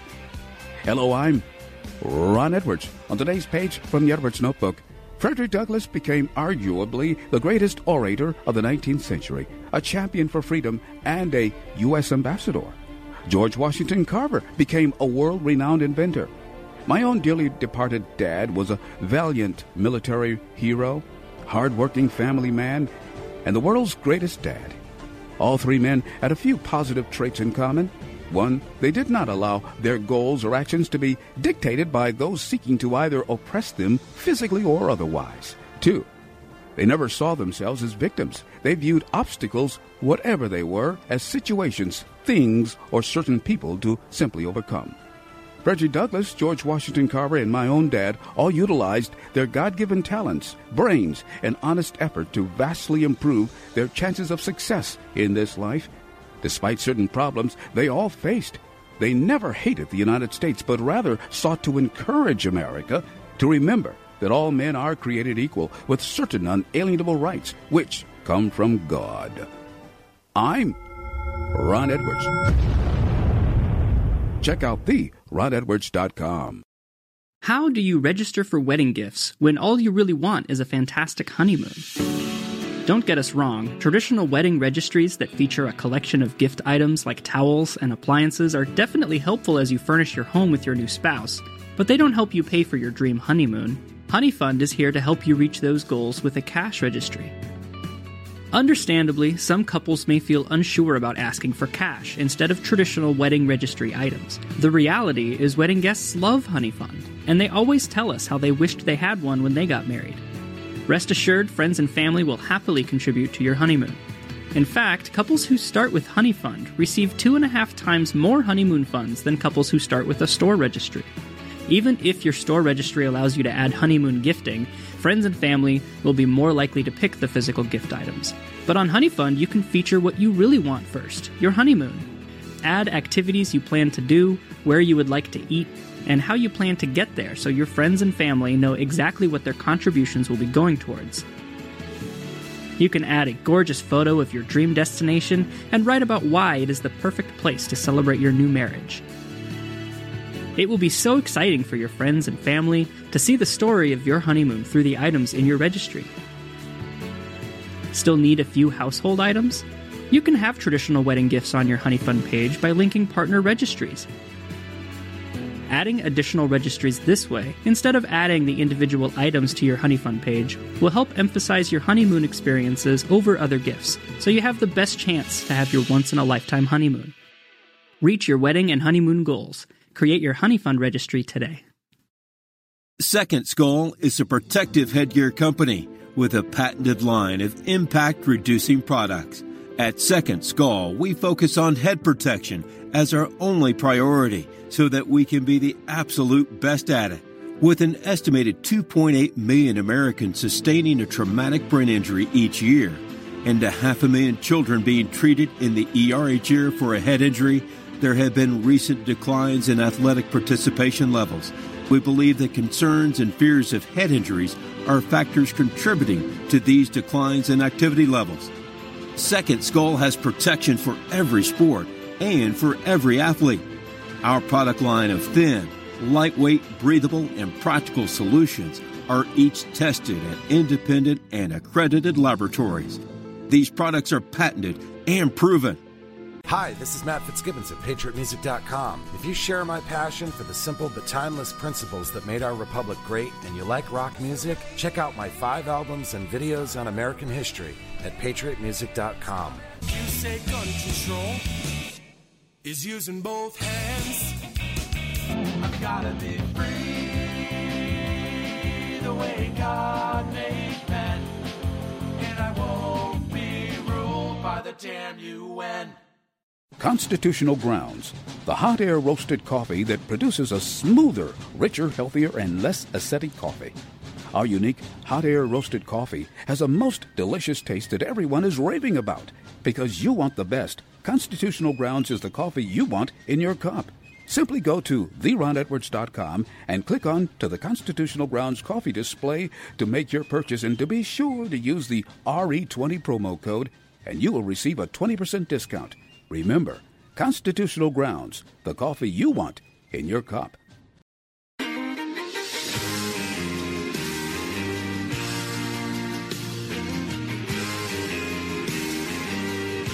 You're listening to Tap into the Truth. Hey, Joe. They say building back better, make America great. If that's a wave of the future, all I've got to say, stick your progress where the sun don't shine. Keep your big mess away from me and mine. If you leave us alone, well, we'd all be just fine. All right, I tend to think that that's probably very much true. We would be all right if they would just leave us alone. All right, last story of the day, for today anyway.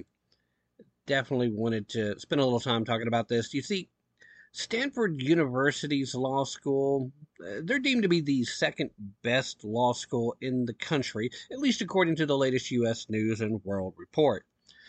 That means, you could reasonably presume, that its current enrollees likely include future senators, judges, and possibly even Supreme Court justices, who, in fact, will help shape American law over the next half-century. And that probably should scare the bejesus out of you. You see, a highly accomplished federal appeals judge was invited to the Palo Alto campus to speak to conservative students this past Thursday, only to be heckled and abused by spoiled and intolerant brats as school administrators all but cheered those brats on. Students shouted out things like scumbag and liar whenever Fifth Circuit Judge Kyle Duncan tried to speak. These childish outbursts earned the approval of the people who run the school. When Duncan sought help restoring order so he could address the Federalist Society students, the people who actually wanted to hear what he had to say, the folks that had invited him onto campus, an administrator with the very dubious title of Associate Dean of Diversity, Equity, and Inclusion, lectured the judge in a rambling 5-minute rant, which there is video available of if you are interested in seeing. And personally, if I was her, I would be embarrassed to have said some of the things that she did. But the thing is, when you're so concerned about diversity, equity, and inclusion, as she clearly is, there is a large detachment from reality. So I'm sure she's proud of her actions, although she's going to end up being humbled by them as well, I think, but we'll get to that point a little later. Part of what she said, quoting now, "We believe that the way to address speech that feels abhorrent, that feels harmful, that literally denies the humanity of people, that one way to do that is with more speech and not less." Hey, you know what? That sounds a lot like conservatives' arguments against being censored and ratioed and shadow banned on social media. Do you think there's a possibility that maybe that argument makes sense to somebody who probably claims to be a liberal but doesn't understand the fact that if you're actually a liberal, you do believe those things? That you're the people that go around saying, I don't agree with what you're saying, but I would defend to the death your right to say it? That was a liberal rallying cry. If you believe in censorship, you're not a liberal. But here, she's trying to act as if more speech, not less, but she's using it to say that the students are perfectly okay to yell at you, that they're actually trying to silence this guy, but they're claiming that that's just them providing more speech, not them stopping your speech. You see what she's doing there? She's trying to use our well-reasoned, logical effort to avoid censorship, and she's trying to use it against conservatives. Except it doesn't really work, because she's using it to defend heckling and shouting down and, a form of censorship. Just saying. Anyway, in her idea, the more speech is yelling and screaming, right? She clasped her hands together, beseechingly continuing saying, "And not to shut you down or censor you or censor the student group that invited you here. That is hard. That is uncomfortable. And that is a policy and principle that I think is worthy of defending. I think even in this time." Okay, now, obviously, if you watch the video and hear her saying this, she means this time as a time that we're so divided. A time where the orange man who was bad got to be president for 4 years. A time where there are Americans that are now claiming that we would like to have our rights too. We would like you to defend everyone equally. No, not equitably, because, equality being different than equality. No. See, that's dangerous. But you see, I would be forced to ask her immediately, you mean in a time like this where you are legitimately standing there, having taken over the podium from the invited speaker so that you could diversify, equify, and inclusify everything going on there, Chief? Come on. Even in this time, you literally are committing the crime of sanctioning and silencing, and then about to encourage a walkout, trying to get as many of the students that were there to leave. And I have a really, really sinking suspicion, after having watched this video, that almost everybody that walked out in protest weren't people that ever really should have been there in the first place. We're here to cause disruption. The Federalist Society students invited this guy to come speak to them, and they left it open. There's an open invitation for anybody who wants to hear it. Then only people who want to hear it should have showed up. You had the ability, no matter how unsafe you felt in hearing it, to not have to hear it. The same thing. Somebody's saying something on TV you don't want to hear? Change the channel. Somebody's playing a song on the radio you don't like? Change the station. Somebody's saying something you don't want to hear? Don't listen. You have that right if it's something that's so terrible and so offensive. But if they're saying these things, but you still want to hear what they have to say, then listen. Listen to what they're saying, and then have a well-thought-out, well-reasoned response after the fact. That is how society used to work. That is still how reasonable, intelligent people deal with the problems. Oh, but that's not what we encourage. Our diversity, equity, and inclusion chief said the phrase many times, quote, "Is the juice worth the squeeze?" Several times in a failed bid to add a sense of profound thought to her passive-aggressive plea.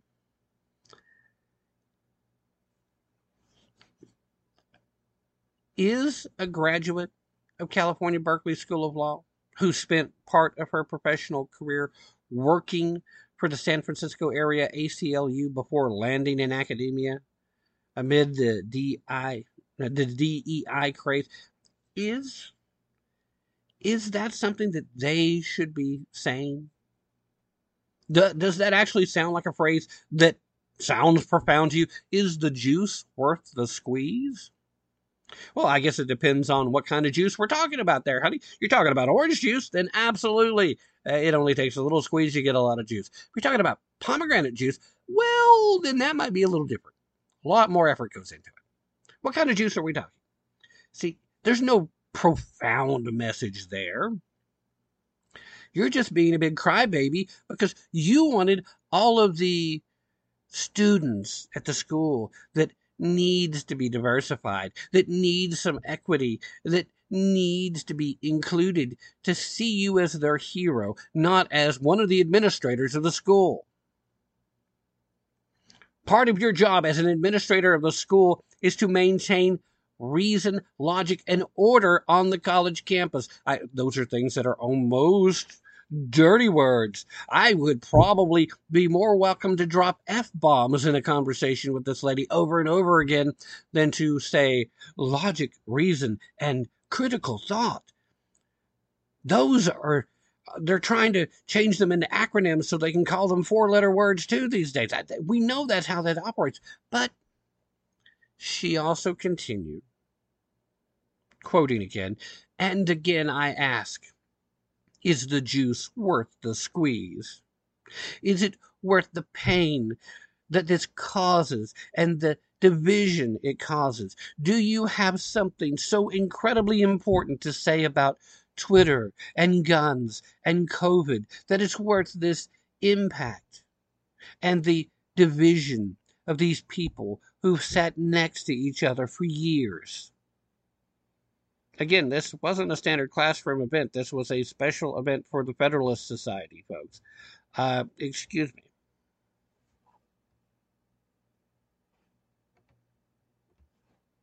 I would say yes, absolutely. It is 100% most certainly worth having a federal appeals judge speak to young future lawyers, and simple civility requires that such a guest be treated with respect. Aspiring attorneys who disagree with Duncan should have challenged him with probing questions about his opinions, not vulgar shrieks of impudence. A generation ago, every law student, faculty member, and administrator knew this. It wasn't a question. This wouldn't have been tolerated. No administrator on the campus would have dreamed of doing this, let alone be allowed to get away with it. When Duncan finally got to speak, many of the protesters walked out indignantly, rather than engage meaningfully or subject their own views to challenge from a proven legal mind. Yes, if they couldn't silence him, they sure weren't going to listen to him. No. You see, that's the danger. The danger there is those young minds have already been made up. There's no new information that could change. There's no exposure to another way of thinking that could possibly change their worldview or their legal philosophies. No, not at all. Remind me again what college is supposed to be for. I mean, I get it from the employer standpoint. It's basically just you proving to the world that you can show up on time and complete a task or a series of tasks. I get that. But from the student's point of view, what is college for? Exposing yourself to new ideas, new ways of thinking, new philosophies, becoming immersed in cultures that may be different than your own, learning to see the values, and then hopefully applying the good parts of everything you're exposed to into making you a more complete person, right? Or is that just my fictionalized, romanticized version of what college is supposed to be? I know at some point in the past, that was the purpose that it served for most people. Maybe that's changed too. Since none of that's actually allowed anymore, I guess I'm being facetious when I say maybe it's changed.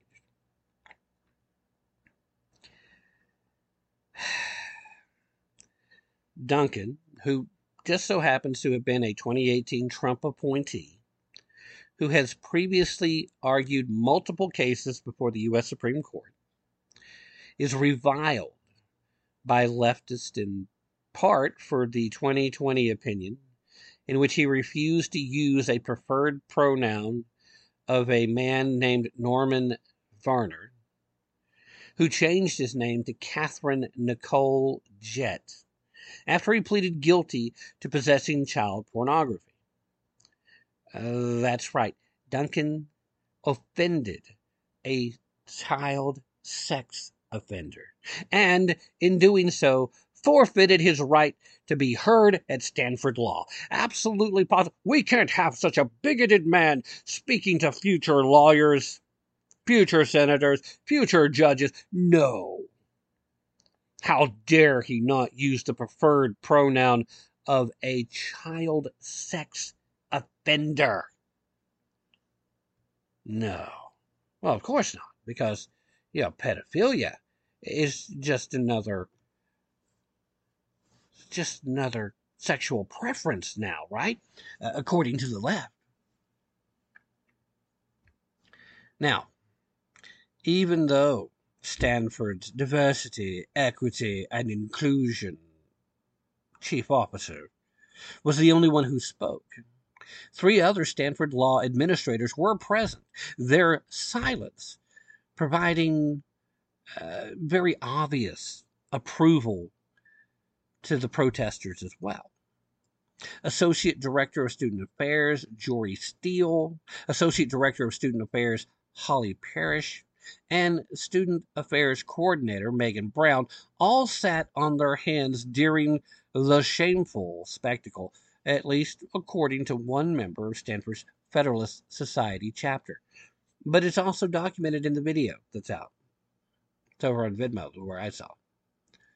Now, Duncan, who was ultimately escorted away from the event by federal marshals, told the Washington Free Beacon that the protesters should be disciplined and that the DEI executive, whose lecture he described as a bizarre therapy session from hell, should be fired.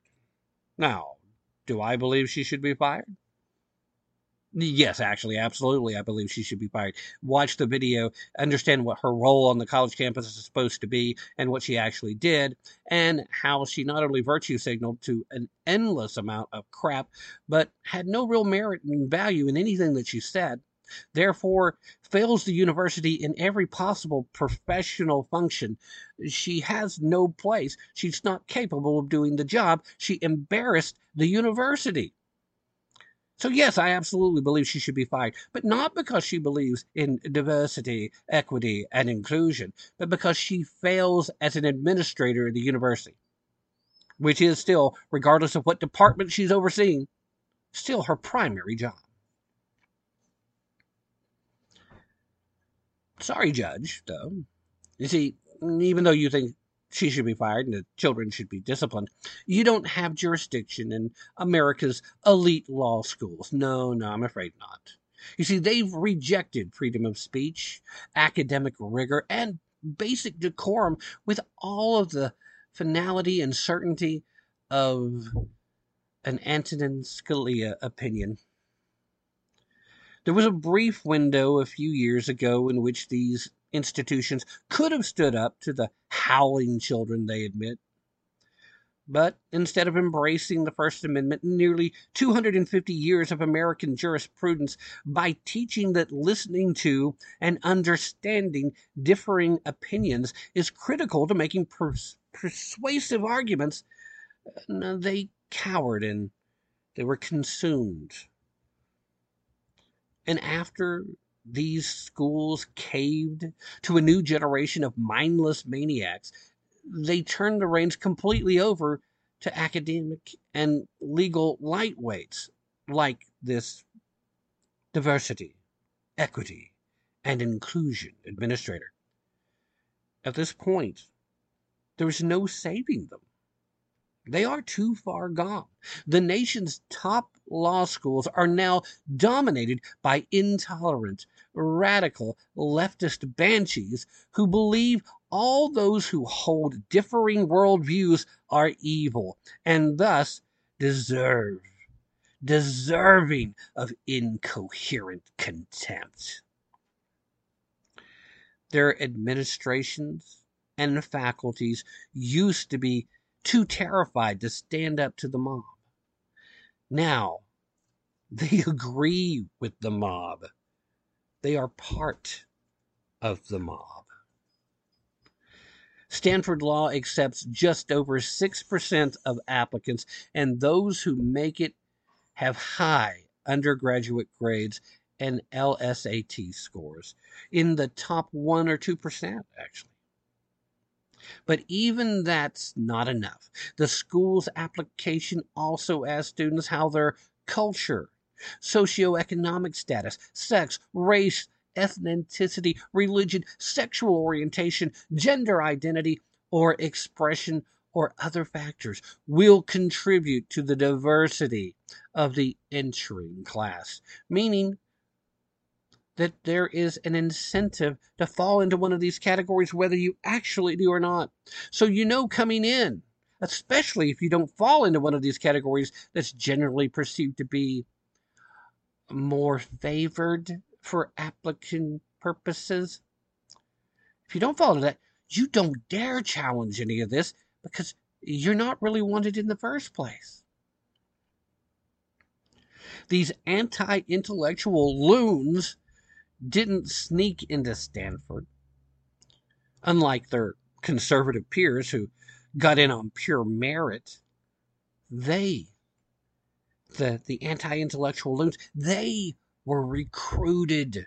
They were looked for. They were sought after. They were brought there to become a majority because these poor people have been marginalized for so long. The conservative students rightly have Judge Duncan's respect and sympathy, and they deserve yours too, quite honestly. Duncan, again speaking to the Free Beacon, said, quote, "Don't feel sorry for me. I'm a life-tenured federal judge. What outrages me is that these kids are being treated like dog expletive by fellow students and administrators." Excuse me. That's only slightly a real cough. I was going to do a fake cough to clear my throat, but a real one snuck up. Stanford's president and the law school dean have officially apologized to Judge Duncan, by the way. They wrote a joint letter of apology to Judge Kyle Duncan for the violations of university policies on speech that disrupt his talk. In the letter, they said, quoting again, "We write to apologize for the disruption of your recent speech at Stanford Law School. As has already been communicated to our community, what happened was inconsistent with our policies on free speech, and we are very sorry about the experience you had while visiting our campus."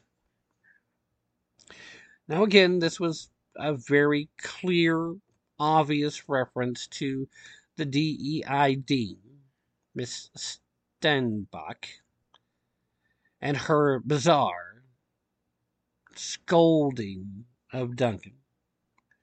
The letter observes that staff members who should have enforced university policies failed to do so, and instead intervened in inappropriate ways that are not aligned with the university's commitment to free speech.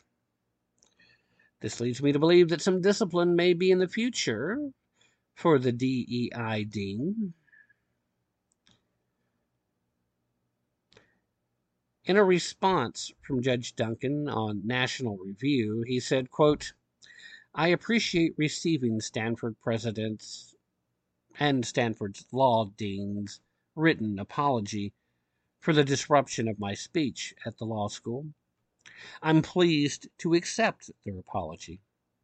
I particularly appreciate the apology's important acknowledgments that staff members who should have enforced university policies failed to do so, and instead intervened in inappropriate ways that are not aligned with the university's commitment to free speech, particularly given the depth of the invective directed towards me by the protesters.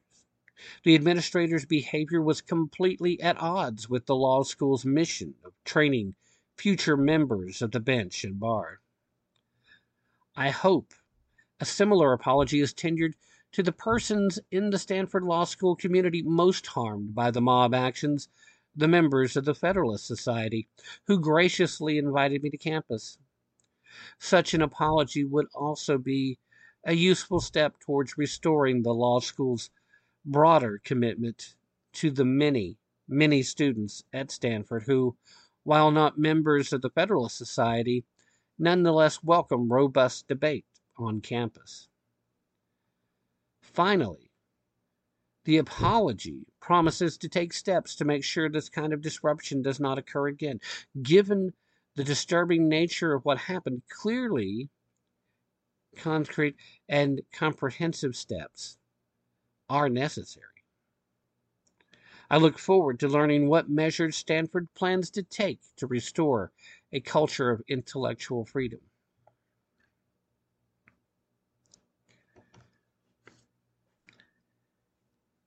So I'm left here having to agree with the judge because the letter itself is kind of tepid, which I suppose you would expect from a university president that wants to be firm but also doesn't want to alienate either side as far as the students were concerned. Same thing from the full dean of the law school, because well thought out legal arguments, something that an admission that might lead to some legal stuff down the road, that you don't want to do that either. So you're in a place where tepid assertions might have been the best step to take. I would myself like to have heard, much like the judge mentioned, a little more knowledge of exactly what steps they plan on taking. Personally, I think Stanford, just like every other university across the country, like a few have actually started, they just need to go ahead and remove that position from the universities to begin with. There does not need to be a diversity, equity, and inclusion dean on any college campus anywhere in the country. It's completely redundant and unnecessary, and any arguments to the contrary ignores the reality that takes place on college campuses. I do hope that this will, in fact, begin a movement for universities across the country to begin taking back control of their campuses away from the squeaky wheels that do not have the university's best interest at heart, that do not have their fellow students' best interest at heart, that in fact are designed specifically to try and bully their way into a degree without actually having to earn it. And if you think that's not a motivating factor for some of these people, then again, you're just not paying attention.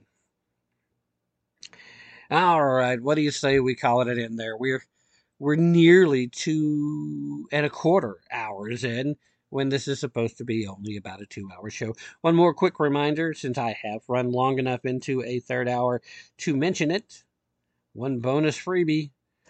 Please go ahead and visit forpatriots.com. See what you have going on over there that could come in handy. That's the number 4patriots.com. Use code TAPP, TAPP, to get 10% off of your first order there, regardless of what you're getting, including the Patriot Power Generator, which, storm season, it's already started for some folks, but it's right around the corner for the rest of us. Well worth taking a visit. In the meanwhile, don't take my word for it. Definitely don't take their word for it. Be prepared to put in some effort, and especially some effort at using critical thinking if you really want to tap into the truth. That's it for now. Stay safe out there and be smart. And, one last message for that guy currently residing at 1600 Pennsylvania Avenue. This is Tim Tapp. Let's go, Brandon. Hey. Let's go, Brandon. Hey. Let's go. Let's go. Hey. Let's go, Brandon. Let's go, Brandon. You know what they say, ho. Let's go,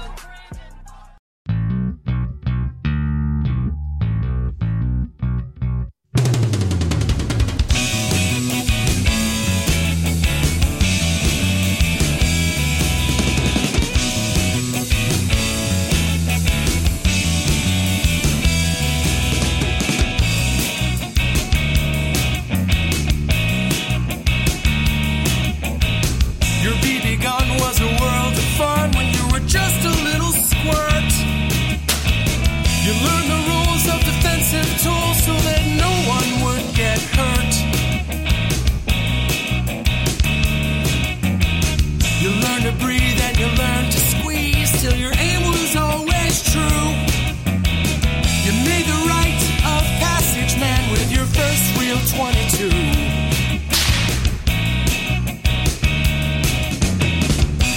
New World Order crew, well, they're making their demands. They don't feel safe if you are armed. You say gun control is using both hands.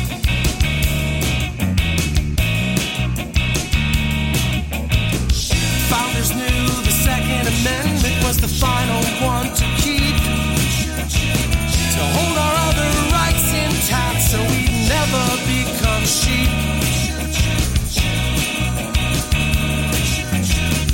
Stalin, Hitler, Mao, and Pol Pot, they told us things that you never forgot. You teach the lessons to your daughters and sons, to fear the government that fears your guns.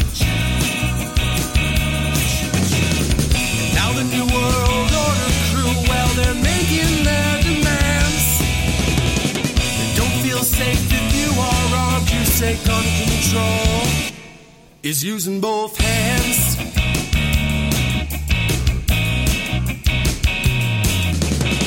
Well, I prefer the 308 to the tiny 223. It gives me more than 1,000 yards to protect my family.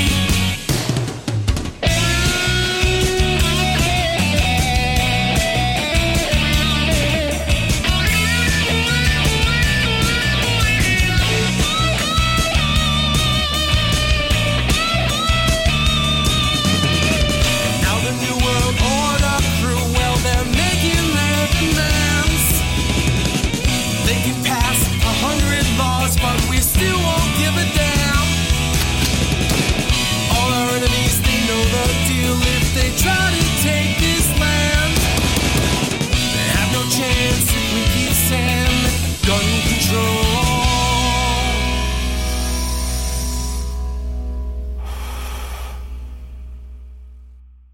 is using both hands.